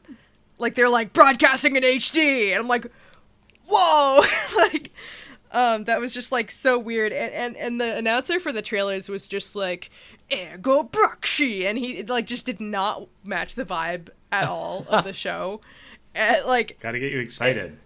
he was extremely like 90s sounding, honestly, like the 90s Ratatouille, and that is not the show. The show is mid 2000s like grimdark. If you just saw a still of like the art, I could see how you could make that mistake. Maybe. So here's a quote. They talk about the autoraves, which are these like android people that, you know, are assistants to everybody in the show. And Riel, your main character, has one, and his name is Iggy. And what he says is, what the announcer says is, here's Iggy. This is Riel's autorave, who speaks in a manner as if he were gay. I'm like, oh no! Well, he's a robot. Okay, I mean, you could have read him as being like a GBF in the show. That's but so funny to be like, you didn't need to say that. Like, you could just not say anything. And the thing is, she programmed him, like, you program your autorave to behave how they are. And I'm like, she programmed her own GBF. That's great. And if you know Riel as a character, that's fucking hilarious. Yeah, absolutely not the kind of person who would do that, I would say. No. So, there's a behind the scenes in this, and they have, like, they show Manglobe at the studio, Manglobe. They're in a fucking shoebox. Like, what the hell? Well, they closed pretty quickly after they made that show, I think. Or they didn't make it into the 2010s, I want to say. They, like, it looked like they didn't have the budget to be open at the time. They were in a shoebox, and they had, this was the mid-2000s, and they had a bunch of giant CRTs, like, giant beige CRTs running, like, Windows 95 on them. And I'm like, what are you guys doing? Like, you can't afford, like, any computer. Like, you haven't been able to buy a computer since 1995? Like, and when you're trying to do CG stuff on it, when it like has progressed so much in that time period, it was nuts. How, the type of situation they were animating in, and then you have like the dub cast, well, the dub director interview, and so you've got like this guy on there, and his name is Taliesin Jaffe. And you know, anybody who has the name Taliesin, you know their parents were like hippie D&D players. And he looks like it. This man, he was wearing like a poet shirt and like some kind of weird like pendant and these tiny green like glasses, like round glasses. That's and crazy he's just when like, you see people that dress like that like all the time. Like maybe they knew they were. I had a gonna be on coworker camera, like that. but, like, I think it's a very powerful thing to do, like just to know who you I are. was just like, look at this man. Look at the And he's just like this man is what powerful. I do. This is how I dress, and this is it. And it's like, okay, yeah. well. And his name is Taliesin, so he looks like he should be dressing like that. And that's not even honestly, his he fault. looks like a bard. I mean, unless he changes. Yeah, it's his parents' fault. But yeah, so he kept going like, it's a dark hero anime. Like, this is like a dark anime. I mean, I don't really want to spoil anything for you. Like, he was really hyping it up. It was. Maybe he was just talking about the color palette.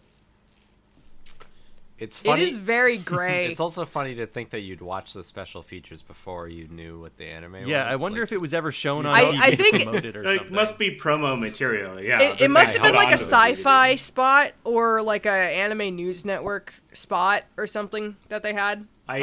Real quick, Seb, I do want to take this back.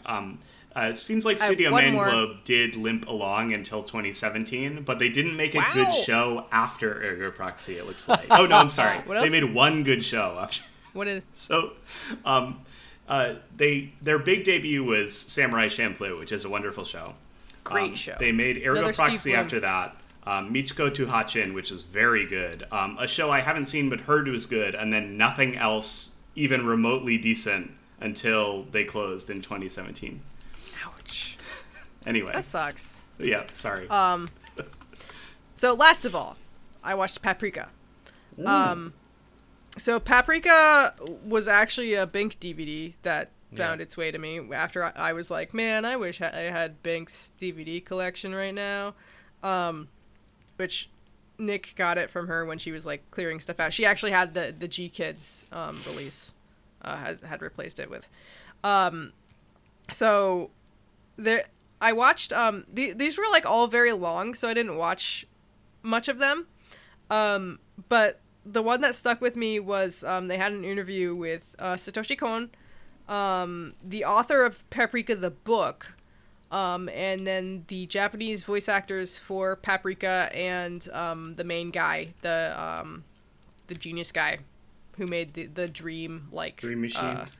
The Dream Machine thing. I know Nick and Cam haven't seen this movie, but No, not yet. It's really good. I've seen some other cones. Basically, yeah, she's going into dream worlds to help people. Yeah, it's Inception. I love Paprika, so I'm interested. It's very, very tasty.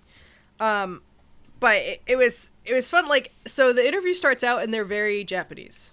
They're very reserved. Like, you know, if you watch an interview with a director or a voice actor or something for something Japanese, they're always very humble. They'll say, you know, like, oh, do you think you did a good job on the movie? What do you think about the movie? They're like, the movie's great. Everybody did a good job. But I think I could have done a little bit better in parts. But others, you know, like every single other like interview about an anime I've ever watched, like they're very humble. And that's just like a Japanese like etiquette, politeness thing. Humbleness. Yeah, like don't seem too full of yourself type of thing. Like you don't want to do that. But so they actually got very animated on this. Like they started being very chummy with each other, and that was like really fun to me. I found out that Satoshi Kon and the author actually voiced the bartenders. There's a bartender scene in one of the dreams. They actually voiced them. Cool. And even the other voice that. actors didn't know that until after the movie That's so cute. premiered. Yeah, and that was really cute.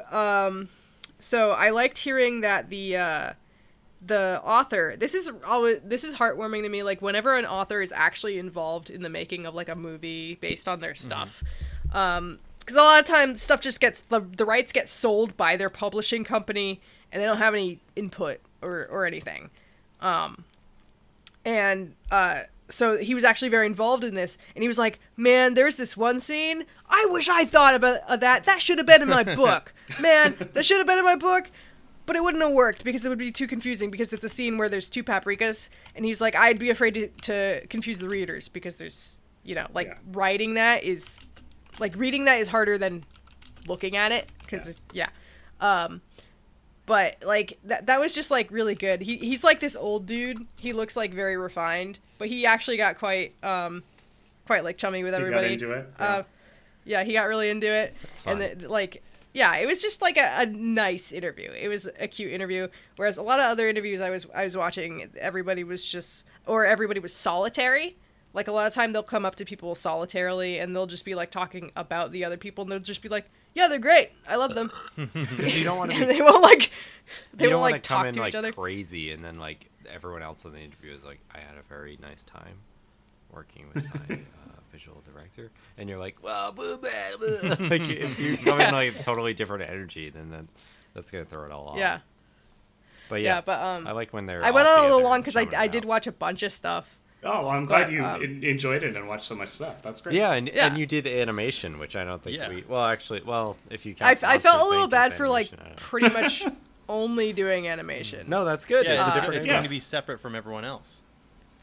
Yeah. So Darth Maul is real and helped Obi-Wan jump onto the. He lifted the plank up. important to the story you were telling that he was It was real. so I can't express how crazy it was to see Darth Maul, Liam Neeson, and like a couple crew guys holding A bunch of plank grips just holding to a like plank. launch Obi-Wan up in this like $4 billion movie. All right, so I'll go next, Anyway. and I'll let Alex finish it off with his own stuff. Okay. So, like I've been indoctrinating Cam into, I have a bunch of these really nice Criterion Blu-rays lying around, and I knew that I had wanted to dig into some of the special Just features. can't help but buy them. They're just They're sitting so around nice. everywhere in your house. Yeah, so I've got like They are so nice. I've got They like all come with a little 8 or poster. 9 of them now. And the ones I was initially going like, oh man, I'm gonna watch the Mulholland Drive one, but Emily rightly said to me, Nick, you just did a Lynch thing for the last movie one, so why don't you look at something else, some of the other movies you have? So that's synergy. Yeah. That's good. Well, She's like, stop watching the scene in Mulholland Drive where the guy comes out. Yeah, she's sick of the diner scene like everyone else. Well, all right. Well, anyway, I went to a couple of different movies that I had. I picked out Sorry to Bother You. I picked out, which is not a Criterion one, but it's still a very nice Blu-ray with a lot of great features on there. And was the thing you posted, was that actually on the Blu-ray? Yeah, or it was just just, and it was just like a joke. Like it was like a 3-minute feature about how in Sorry to Bother You, the two actors that they got for the white voice were Patton Oswalt and David Cross.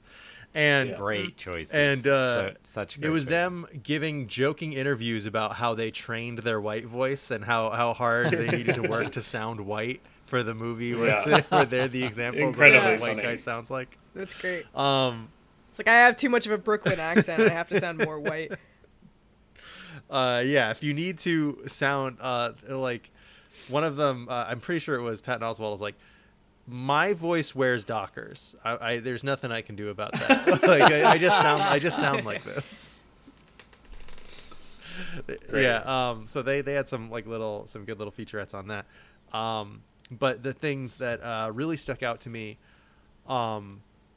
the extra stuff on my Blu-ray of Mikey and Nicky, which will probably be an episode at some point. I really love that movie. It's directed by Elaine May, and because Blank Check did an entire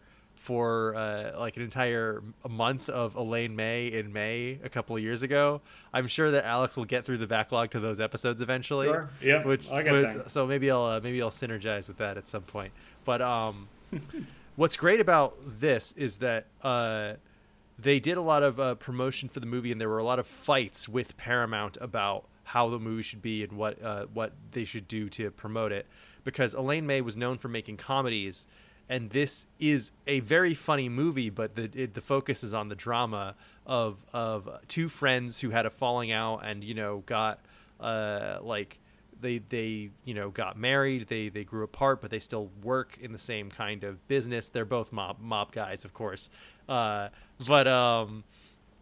you start to like these guys halfway through, and then they start doing really awful shit, and then you hate them, and then they start to it's like, oh, we've known each other our whole lives. Like, I've known you since we were kids, and that means that you've seen me grow up. You have this connection to me. And so one of them starts joking about the other's mom and is like, don't you dare joke about my mom. You met my mom. You know who she is. You were there when my brother died. Like, all this stuff that's all these tiny pieces that are coming out.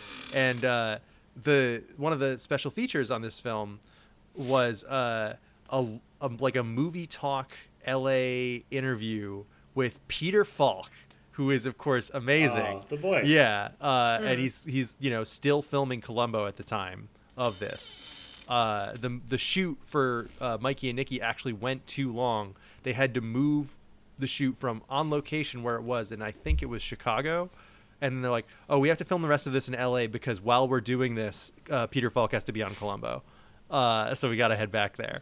And it's just a really great interview with him where he's talking about how he got into making the movie and where his personal acting inspiration comes from in the movie of he said something that will stick with me that I don't know that I necessarily agree with, but it's he said that you act different. There's a different connection with somebody who knew you before you turned 13.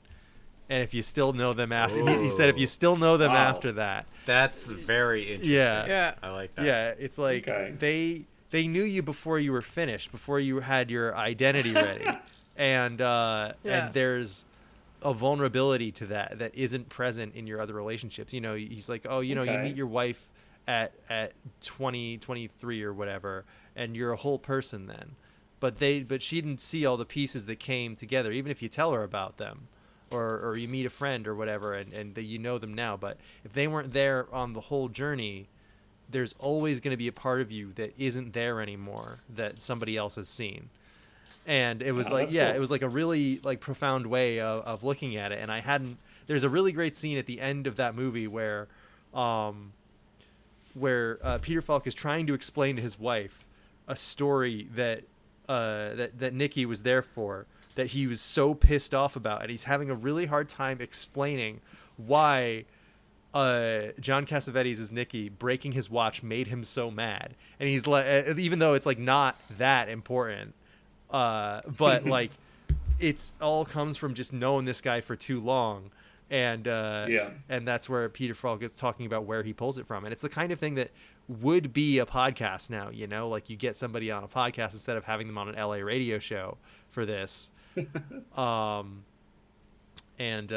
know, it's also like, what's also great is that Peter Falk just sounds like that. He's not doing a voice to be Columbo or anyone else. Him. It's just how he talks. You don't hire a guy because he doesn't sound like that. Like, and in every other acting role that he takes, he sounds can you like do a Columbo voice? He's like, well, buddy. I'm already doing it. Yeah. Well, here's the thing. And going from Peter Falk, well, okay, so another thing was that the one of the other featurettes on there was all about how much of a pain in the ass it was to not have the film be edited by the studio and instead have it be edited by the director. Like Paramount sent the cops to Elaine May's house to try and retrieve the reels of the film, and her husband like hid the film reels from the cops that were trying to repossess it. And it ended up being like a December release, even though they didn't want it to be on Christmas. And the tagline that the studio chose was really fucking awful. The tagline was "Don't expect to like them."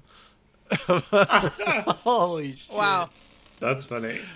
So it was really great to see all this behind the scenes stuff. But I'm like, hey, wait a minute, Elaine May is still alive. How come she's not on here? And it doesn't like seem like she hates these people or anything. The people who worked on this film, and she's not dead or anything like that. But is she very old? Yes, definitely. But she's still working, so I don't know what was going on there exactly. But that was really good. And then I moved immediately to another movie with Peter Falk in a prominent role, The Princess Bride, which I have a really great, of course, another Criterion one. And this was. Oh, you showed me that Blu-ray. It's so pretty. Yes, it's great. It's meant to look like a children's. I just have it on DVD. It's meant to look like a children's storybook, so it has like the like kind of matte cover of like a children's storybook. Like you took the dust jacket off of like a Princess and the Pea volume or something like that, and it has like pages inside. It's so great. But the special features on this one were all about they were all making ofs for the most part, and they were stuff that was filmed in 2001 for the first DVD. So they're probably I mean, not all of it was, but some of it was. So Alex, you probably have some of the same stuff on your DVD that I have on this. Yeah, like, nice. I'll have to give it a go. And the making of was really great because Cary Elwes was filming, like he just had like a hand, like a tiny hand camera that he was just like doing a little video diary for on set. So you see them setting up for certain scenes and things like that. And every time there's an interview, they all talk about like, oh, and this famous actor and Rob Reiner, the director, oh, he's so great. And they were all talking about how great everyone was.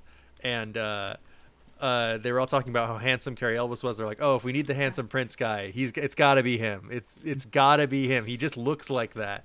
And so much of the casting is, well, he looks perfect. Like he looks like the guy we need. And then they get to Andre the Giant, and they're like, oh, well, there's a giant in this book. We got to have Andre the Giant. And real life giant. Yeah, he's the only giant I know. And they're Rob Reiner's like, yeah, my kids every day I got back from the set, all they wanted to know was how Andre the Giant was really that big, and he's like, yes. Is he that big? Is he really that big? That's such a good question. He's like, is he big? And you're like, yes. Yes. The kids go crazy. The actress who played nuts. Princess Buttercup was like, it was really cold when we were doing the castle scenes, and Andre would just put his hand on top of my head, and it was so huge it would warm me up immediately. And, like, I keep thinking of the images of him holding a regular can of Coke. It just looks insane. Well, he apparently he's like pinching it between two fingers, going. He holds it in his fist, and it's like a toy. He apparently loved working on the movie, and he said that it was great because people didn't look at him like he was weird because he was just another actor on set. And it was a really sweet story. I love stories of actors. Actors seem to be like people who just get along instantly, and they all get along with it. Like, obviously, they all when you're love each making a other. special I mean, feature unless like they very this- much hate each other, when but you're making a special feature like this, you're always going to be nice to people. But when you have all these stories that come like readily, like available, like, oh, I have to tell you this thing, I have to tell you this thing, is like just, and of course everyone is speaking fondly of him because they miss him. You know, he had died 10 years ago at the time this was filmed. And it, you know, he was gone in the 90s, and like everyone was like, wow, this was a really special experience, and we didn't really have that much time with him left, you know, after that. But it was really special to hear them talk about that, and to talk about how, like, oh, we went to old British castles to film this movie, and we had to like kind of gussy it up a little bit, like put different tapestries on it to make it look not so horribly old, like it would, like we were there in the actual time we were supposed to be. But we found like a 2-mile expanse that had everything we needed. It had rolling hills, it had a little swamp, it had a castle, it had like, you know, like all these things. The only thing we didn't have was water. So we had to film the water stuff on a soundstage, and then like the soundstage with water stuff, it was only 3 feet deep, and that's where the prop maker comes in. The real star of this special feature stuff was them talking to the guy who made the props for The Princess Bride. Now, the princess, It only went up to Andre's like ankles. Yeah. So we could, like, yeah, well, he was like at least 8 to 9 to 12 feet out of the water. Yeah. So we could really film it. in The Princess Bride, there is a scene towards the beginning after when Princess Buttercup gets kidnapped by Wallace Shawn, Andre the Giant, and Mandy Patinkin, where they have to show the boat like escaping, and then Buttercup dives out of the boat and she has to come back in. And I am like, okay, so, you know, they probably just did this in actual water. I can't imagine them doing it in any other way with how much space there appears to be. No, it was just a big soundstage that they filmed like in certain ways to make it look bigger. And then I'm like, okay, so then the boat's got to be attached to the bottom of the water then, because that boat is huge, and there's like, if you're filming it on a soundstage, like there are obvious problems that come up. And it's like, no, the prop guy built a boat that like was a real size boat, like a real size sailboat, to sail in 3 feet of water. So it is just basically sitting on top of the water, not dragging along the bottom or anything. And all the, you know, other people who were helping him build this thing were like completely aghast. Like, how the fuck did you make this work? He's like, I went to boat people. I had to talk to them. I didn't know how to do it at first. I had to talk to all the boat people. Yeah, exactly. I checked around. This is it. This is what we can do. So, and like there were lots of really great things to hear about, but there's a scene in The Princess Bride where our hero gets tortured, and it's this big machine with water like pushing gears and these suction cups that are attached to him, and it's just supposed to look like a crazy fantasy thing. You have no idea how it actually works. But when he read in the script that there was a torture scene, the prop maker's like, I have just the thing. I have designs for I believe it was, I want to say it was On Her Majesty's Secret Service. He's like, I worked on Her Majesty's Secret Service. Oh, yeah. There was James Bond props. props. There was a torture scene that didn't end up happening. It was a contraption that didn't end up getting made. So I have these. I've built a torture. Yeah, machine yeah. I before. have these. So I have these blueprints that I've got that one gears, in my basement. I have it. I still have and it. in that movie, it was supposed to be operated by sand, but in this movie, it would make more sense if it was operated by water, don't you think? And so he built this like giant series of wooden interlocking gears and pulleys. Oh my God. And Jesus it Christ. really works. Like it obviously doesn't actually There's torture two him. really options kills for that someone guy. with It's it. like movie prop designer or jail. Like those are the only two things he can do. Yeah. Oh man. And He's got to torture people on the silver screen, otherwise he gets arrested. He's gonna do it either way. he pointed out something funny in the Soldier torture scene stuff. as well. He's like, yeah, you know, I made this crazy series of gears and pulleys and waterways that actually worked. But if you look at him, the suction cups don't actually stick to our actor here, so I had to tape those on. And you see that the suction cups are taped down to him, and it looks like it's natural. It looks natural because it looks like it's part of the straps that are keeping him strapped to the table that's torturing him. but it's very funny to see like, oh yeah, we wanted to just have these suction cups on it, but they wouldn't stick. So yeah, I built a giant wheel that operates, you know, a giant water wheel. Built a real wheel that Yeah, works. built a real water torture But we machine had to tape that this works. to it. But the suction cups don't work, so that's the Oh problem. yeah, all the torture works. Yeah. I just couldn't get the cups. Like, the torture I got down. So No problem with the torture. those were really great. I loved that. I loved the behind the scenes stuff, and the stuff that they had filmed later on, like for this Criterion stuff, was like looking back, kind of like what the legacy of the film is. They had Retrospective, more time since it has come out, and it was really like, it just makes you smile. It was really special to learn all that stuff. But the really crazy thing I watched was something that we joked about way back in a previous episode. In our Cut of the Dead episode, we joked that if you watch the behind the scenes making of One Cut of the Dead, it's basically a fourth cut of the movie. Like, Yeah, it's another cut. Because Yeah, what a bizarre idea.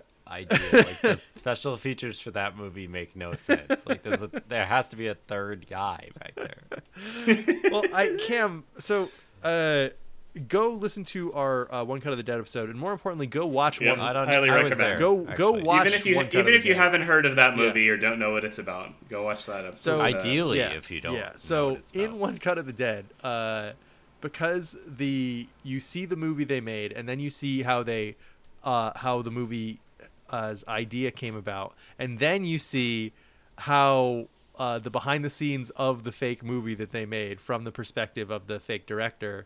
You're seeing these events play out in three different ways. So seeing the behind the scenes for the actual movie that's about the making of a movie is really surreal. For starters, when the director comes out, I'm like, that's not the director. It's like, of course it's the director, you idiot. The actual director is not the actor who is playing a director who's on the screen.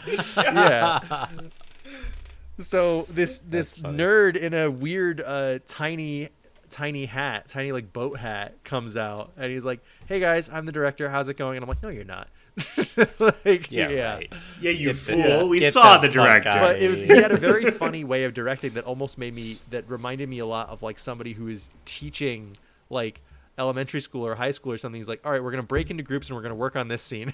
and he had everyone like working on different scenes. Like the production people were working on the production scenes, and the fake actors were working on the fake action scenes. And he was like going around with a clipboard to each of them and being like, okay, here's what I want in this, here's what I want in this. And they were all like practicing in the same room together. And the rooms that they use for the fake planning of the fake movie in One Cut of the Dead are where they did the actual planning for the actual movie. Yeah, of and somebody's course. filming it. And the really crazy stuff is when somebody is holding a camera to film somebody else holding a camera to film somebody else holding a camera in One Cut of the Dead to make sure that all of this gets captured on film for the behind the scenes that you're watching now, which means you know that there is That's so somebody wild. else that you don't see who is also holding a camera, and you get the feeling that it could just go on forever.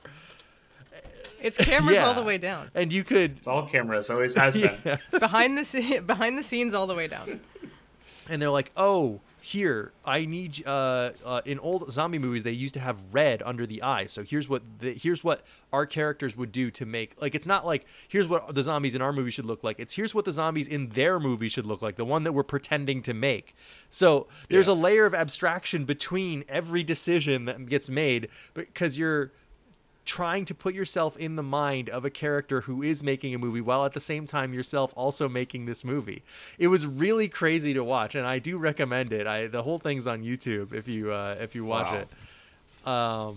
it. It's just such a funny thing to even imagine pitching, right? Like we should film the making of this movie. It's like, aren't you already? Like, what are you doing? Like, what does this mean? We should film the making of this movie of the Yeah. making of this movie. That's a great call to seek that out because I wouldn't have thought of. I mean, it was your episode, but I would never have thought to look this up. But Yeah, that's so I funny. posted the link in our little Discord thing. But making Yeah. of One Cut of the Dead is a crazy special feature. Just to see it's to see them come up with a human pyramid crane shot at the end. The director's like, okay, I asked the stunt guys and everything and the camera grips and everything, what is it possible to do a crane shot without a crane? Because he had that in mind for the ending. And they were like, well, I guess you could do it if you had like a really long stick and you had like people stabilizing it. And then they're like, okay, but what if we do a human pyramid? And it's like, well, you would need this many people, and it's like, that's how many people we needed to be in the film. It's just such a funny thing to have to consider right at the beginning. But Alex, I really appreciate you putting forward this episode, because those were some real fun things. I didn't do a whole director commentary, but I used to do that all the time. Some of my favorites are the Venture Brothers ones that I brought up before. I really love, which are just the two creators of the show shooting the shit over the episode, barely telling you about the episode itself. Like the kind of thing that would be a podcast. Right. Just absolutely. Yeah. So Alex, what did you end up diving into? I know you had a lot of stuff going on. I had a lot of stuff that I wanted to check out. The one major thing that I think you just mentioned it, but we didn't all touch on, was that I did do a full commentary, which was the Monsters, Inc. one. Yeah. And this was not the director of the movie, but just two guys from Pixar. I didn't even know what their roles in the movies were, or the movie was. It seemed like they were just producers, or they had their hands in a lot of it. They were just the ones who were in the office that day. Pretty much. And I was interested in doing this because, for another reason, because there's an insane featurette on the Monsters, Inc. DVD about the lore behind the monster world, which we might put in this episode. It's pretty boring, and it was not as interesting as I remembered it being.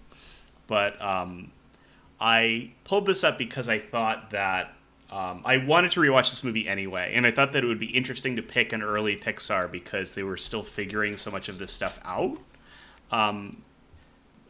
Toy Story was its own whole thing because it was the first one that they had made, but this is still early enough where it was like a lot of the bulk of this commentary was like, to try and make the cube of garbage for the scene where they have the cube of garbage was such a huge pain in the ass because everything looks so clean in 3D animation. We had to make it look a lot worse. Like all this clutter was a huge challenge for them. But like a ton of the scenes had these bits where they'd be like, this took us like a month to figure out how to make this this thing work. We were in the planning cloth stages. On Boo's shirt. Yeah, we were in the planning stages for Mike Wazowski's eyelids. Everything else in the movie was figured out, but we needed an extra 6 months to get him to blink right. Well, they specifically did talk about Mike Wazowski in a very interesting way because since he's a character with one eye, they had a lot of trouble making him emote in a way that felt good and looked like that sold the effect of him doing a facial animation. Because we have two eyebrows and he only had one. And so if you watch the movie, he does kind of have his eyelid will do some of the work, but they give him kind of a double set because he has his singular eyebrow, but his eyelid will also go up kind of in a half thing. They kind of just split it in two. It's what you have to do. It's the Leela Futurama situation. Like there's nothing else that you can do about it. Yeah, and they talked about that a lot. They weirdly. For a while, Mike didn't have arms. One of their challenges was they wanted to try and make a character work without arms. Like they wanted to make him like crazy to be like, let's challenge ourselves with this. Yeah, like can we sell a character's facial animation enough to not need to emote with his hands? And it turns out, they gave him arms, because it made a better movie. The arms make it funnier. Yeah, I mean, they might be able to make him emote, but he can't. Sorry. Another Mike Wazowski thing while I'm thinking of it. There's a scene towards the beginning of the movie where he sniffs his armpit, and they're like, "This is so hard to make this work because he doesn't have a neck.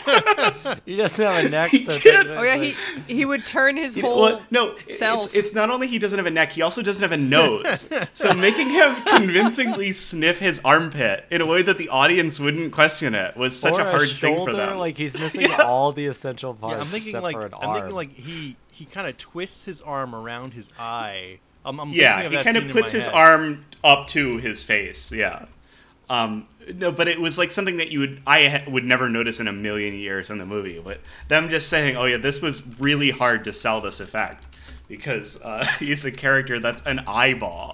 And it means it worked because, like, you think, Yeah. like, they're like, oh, it's so hard to make the audience believe it. And you're like, oh, I didn't even think about it. It's like, oh, it worked. Like, that's just it.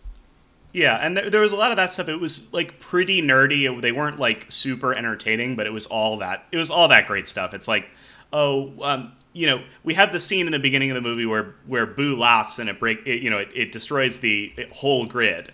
But we also wanted to make her a character that could laugh in the movie. So she does laugh a couple extra times in the film, but we just went for it because we wanted her to laugh, to be a character. We just assumed that nobody would like notice or care that every other time in the movie she laughs, she doesn't destroy the entire power grid. No need to think about that. Yeah, no, just a bunch of weird nerdy stuff like that I was pretty into. I think you did pick like the perfect movie to watch like a DVD commentaries on. I just wanted to watch it again. There were so many planned. I mentioned such a weird movie. And yeah, like, and like I mentioned you said, it is the Sully hair being like their magnum opus. Like, yeah, they're like early on they had the kind of character, but then they like a couple of the demos that I watched, they were like, all right, this is the one where we decided that a character with hair could work in 3D animation. And they're like, we're going to make that a whole thing. And a lot of interesting talk about how, like, making Sully into a monster that is both scary but cute and has the kind of, like, sympathetic look to their face where you could understand that they're a character capable of this kind of empathy to care for a kid like this. Just like the like several layers of them figuring out how to make a scary monster not scary for kids. They really did nail that. With like, there's the clip of Sully hugging Boo, and he just looks so sad, or so like, oh my god, this is a cute thing. Yeah. But I love CG and hair. Every few years, something comes out where they're like, we had to make a whole new engine for the hair for this character. Yeah.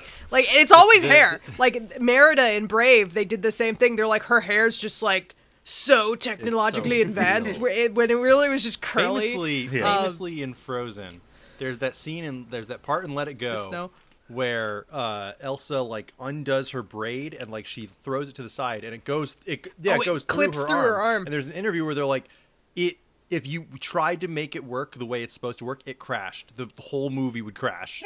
Like the 3D animation program we were using to make this movie would fucking delete itself when we tried to make this work correctly. So in the movie, it has to clip through her arm. It just has to. It just has to do that. Okay. Real quick. There's another thing in Frozen. One quick. There's another thing in Frozen where they had to make it like a new thing to simulate snow. Oh yeah, which is, like, that was the whole innovation for that movie, I think. Yeah, just an entire like that's incredible. I don't even like I don't even like Frozen really, but like that's an incredible feat.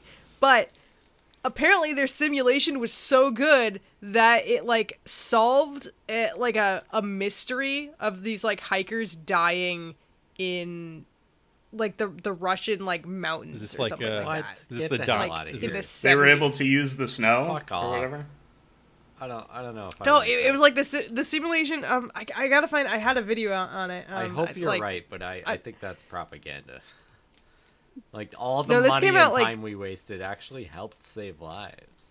It wasn't a waste of huge. I mean, shit like that happens. some Like people who Assassin's died, Creed I think. modeled Notre Dame so well that they were using it to rebuild Notre Dame. But that's different than like the snow we made helped solve the deaths of people. Like, get the fuck out. Well, of here. the thing is, like, people make simulations to solve physics all the time. So if you are trying to simulate physics, even like for any reason, if you succeed in simulating physics, you're gonna find stuff that you didn't realize in real life because you just don't see it. You can't see it happening. Went down, and that's what covered them.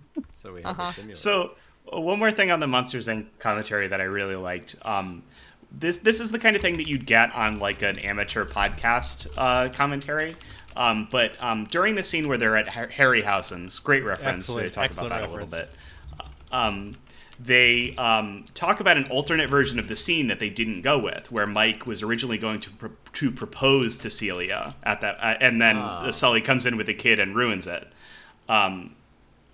And they both of these two guys in the commentary weren't sure why they didn't go with that version, so they call another guy on the phone during the commentary, and they keep in the ringing of the phone and this guy's crunchy sound over the phone that they recorded. You can't cut it out because it's all linked to the movie. That's the thing about commentaries. You have to keep it all in. So they call this guy. He's like, "Yep, how you doing?" He's like, "Oh, we're recording the commentary track for the DVD. You remember why we cut this scene?" And then he's just like, "Oh yeah, no, we wanted to keep the relationship between Mike and Sully. We didn't really want to, we didn't want to go for, we wanted Boo to be the thing that split them apart, not having another relationship that he ruined." But it was just so funny to me that they would. I guess I pictured them. Disney now would be much more professional than this, I would hope. They're much more brand image conscious. No flip phone call during the commentary, you don't think? Yeah, I don't know. But that was so fun to just fully be like, are they calling someone on the phone right now? And then the answer being yes, they are. That was a lot of fun. I really enjoyed just going, because I was going to go through this whole movie anyway. I wanted to rewatch it. So I'm like, sure, whatever, commentary, great. Real quick, a couple of the other ones that I did enjoy. I didn't get to do too many more. I had a bunch of ideas, but didn't really do a ton of them. With Seb on video before everyone was ready to record, I went through the Spider-Man 2 special features and the Matrix special features, and both of those were pretty fun. There were I loved the Matrix one. Yeah, there was a lot of stuff on Spider-Man 2. A lot of it was pretty interesting, but a lot of it was, like we talked about on Evil Dead 2, Sam Raimi being a weird nerd and talking about how great it was to do Spider-Man. And Alfred Molina saying that I'm doing a Spider-Man movie. Yeah. So he's like, okay. Alfred Molina saying that it's great to talk to a person because all he got to do was talk to his arms. But Seb, I hopefully can tag you in on here, but we watched pretty much like this whole 40 minute long Matrix featurette, and it was so great, I thought. Oh, it was really good. It was I'm always mixed about like watching things with Lana and Lily Wachowski. Yeah, before, pre-transition. Their transition. Yeah. I'm like, oh, I wonder how they feel about that. But I mean, you can't help it. But it was really cool seeing the storyboards for this, because they basically made them like comics. They're like, they made a whole so comic. They detailed. like penciled and inked them. They're not like the quick sketchy ones that, like, it was an entire comic. And like people were talking about how once they saw those storyboards, they were like, oh, that's how they sold the it. movie. It's like, look at this. This is the kind of action we want to make. Yeah, they had like really detailed like facial expressions. They had like folds and it was like. If you've seen like storyboards for literally anything else before, like they can be works of art, but normally they're very sketchy. They're just really quick because you have to do hundreds and hundreds of them. Real quick, Sam Raimi did his own storyboards for Evil Dead 2, and they looked like fucking garbage. That's so funny. Literally stick figures. I like the one. What was it? For Midsommar, he had like the drawing of her with like the flowers around, and it just looks like dog shit, but it like is such a good shot. The Evil Dead 2 one is, they literally like the set dresser or something like does like a recreation, and everyone's like, that's better than what Raimi did for his storyboards. It's literally a stick figure with a big hand with angry eyebrows and like a square in the background. And he's like, this is the scene where the hand is evil. And he's like, what is this scene? And Raimi's like, well, didn't you see my storyboards? And it's like, well, you didn't get it? The hand is big, so that means it's evil. It's so funny to hear them dunk on him the whole time. I mean, that reasoning isn't wrong. Like, well, yeah, it means important. It's something that you go off of, though. You're right. It doesn't need to be that detailed to make a good movie. If you can see into that guy's brain, then it makes sense. But yeah. I think the idea here with The Matrix was that they had, like, this is what they came into the pitch meeting with. It was like, they hired real comic artists to make people understand the kinds of shots that they wanted to make in The Matrix. They needed to be this detailed because no one had seen anything like it before. It was such a fascinating, getting to see all the, the actors as young as they were in the original Matrix, seeing Keanu Reeves learn how to do kung fu and like for real. Yeah. I liked him. I love behind the scenes where it actually shows behind the scenes, not just them shooting, but like them, fooling around with each other. I always like that kind of thing because it gives like more personality to the actors rather than you're a blank slate that just becomes a character. And it had Keanu, and he's just like, I'm the super nerd, the supercomputer nerd. Yeah. Just like making just fun so of his own excited, character. yeah. He's logging in, like he's just doing the whole thing on set. And all the great wire work, and they got the Wachowskis got the like real kung fu director that they liked to do all the they tracked him down in Hong Kong to train the actors to do all the kung fu stuff in the movie. Donnie, and it, Donnie Yen, everything right? they wanted with They this. had somebody else there for it. I can't remember. Oh yeah, I am blanking on it too. I should have written it down. Something I caught during that special was they had like a short sequence where like some of the actors, some of the other people like working on the film were like, yeah, it's like this. Matrix is about that. There's kung fu, and it's the scene from the beginning of Matrix Resurrections where they go around asking what the Matrix is. Yeah, it was unironically what does Matrix mean to you? But it was like such a direct having that. Yeah, it was just great, like seeing that Lana like pulled even from like a commentary track, like an interview track from the DVD, being like, "I'm going to make fun of this too." Like everyone thinks they know what my movie is. Mm-hmm. Yeah, no, this was awesome, and it was I didn't mention it, but I was at Goodwill and I just pulled a bunch of these off the shelves because I'm like, oh, this is a thing I would want to see the commentary on, and it was like. I was trying to go for stuff that was like podcast adjacent or that we had talked about for the show because I thought that would be fun. And my God, this was just it was great. I really enjoyed both the Spider-Man and the Matrix you had some really good picks. Like definitely. I got a couple that I didn't get a chance to go through. I got Inception because it was cheap, but I am interested in some of the behind the scenes on that. And then I also got the Darjeeling Limited because we talked about the commercial, the American Express commercial. Yeah. That gives you a very accurate representation of what a Wes Anderson movie is, though. So. Yeah. Francois. So maybe if I get to those, I'll bring it up on the show at some point. But I just had a ton of fun doing this, and I'm glad everybody else did. Looking at two actors, and one of them was like, why would I say this when my best friend just got blown up? And then Wes Anderson just looks at them and he's like, it sounds fake. It's like it sounds fake. Like he's just like shit talking. But yeah, thanks everybody. This was awesome. I'm glad you had a good time with it. Yeah, that was fun. It was fun. So real wild, all over the place episode, but it's been that's the best kind. Yeah. Absolutely. So if you would like your own wild all over the place episode that hopefully gets through the planning stage a little bit better than this one did. You could send it to us at pleasedon'tcast@gmail.com, and that is pleasedon'tcast@gmail.com. And we've got another really weird one conceptually coming up for you next week. Seb, can you hit us with your idea for next week's episode? So next week's episode, we're gonna be watching some Shadows on the Wall. And I've heard those are good. I heard that they can I've never seen them before. I heard Shadow that they can puppets, inform my entire opinion about the world and the way it functions. Yeah. You might not know that they are actually being created by 3D forms that are behind you. What? No. Yeah. I think that I can see everything that I need to see is on that wall. This is it's like a companion episode because it's a different kind of behind the scenes, you might say. So we are reading Plato's Allegory of the Cave. And maybe more Plato if you want to, if you want to read his dialogues.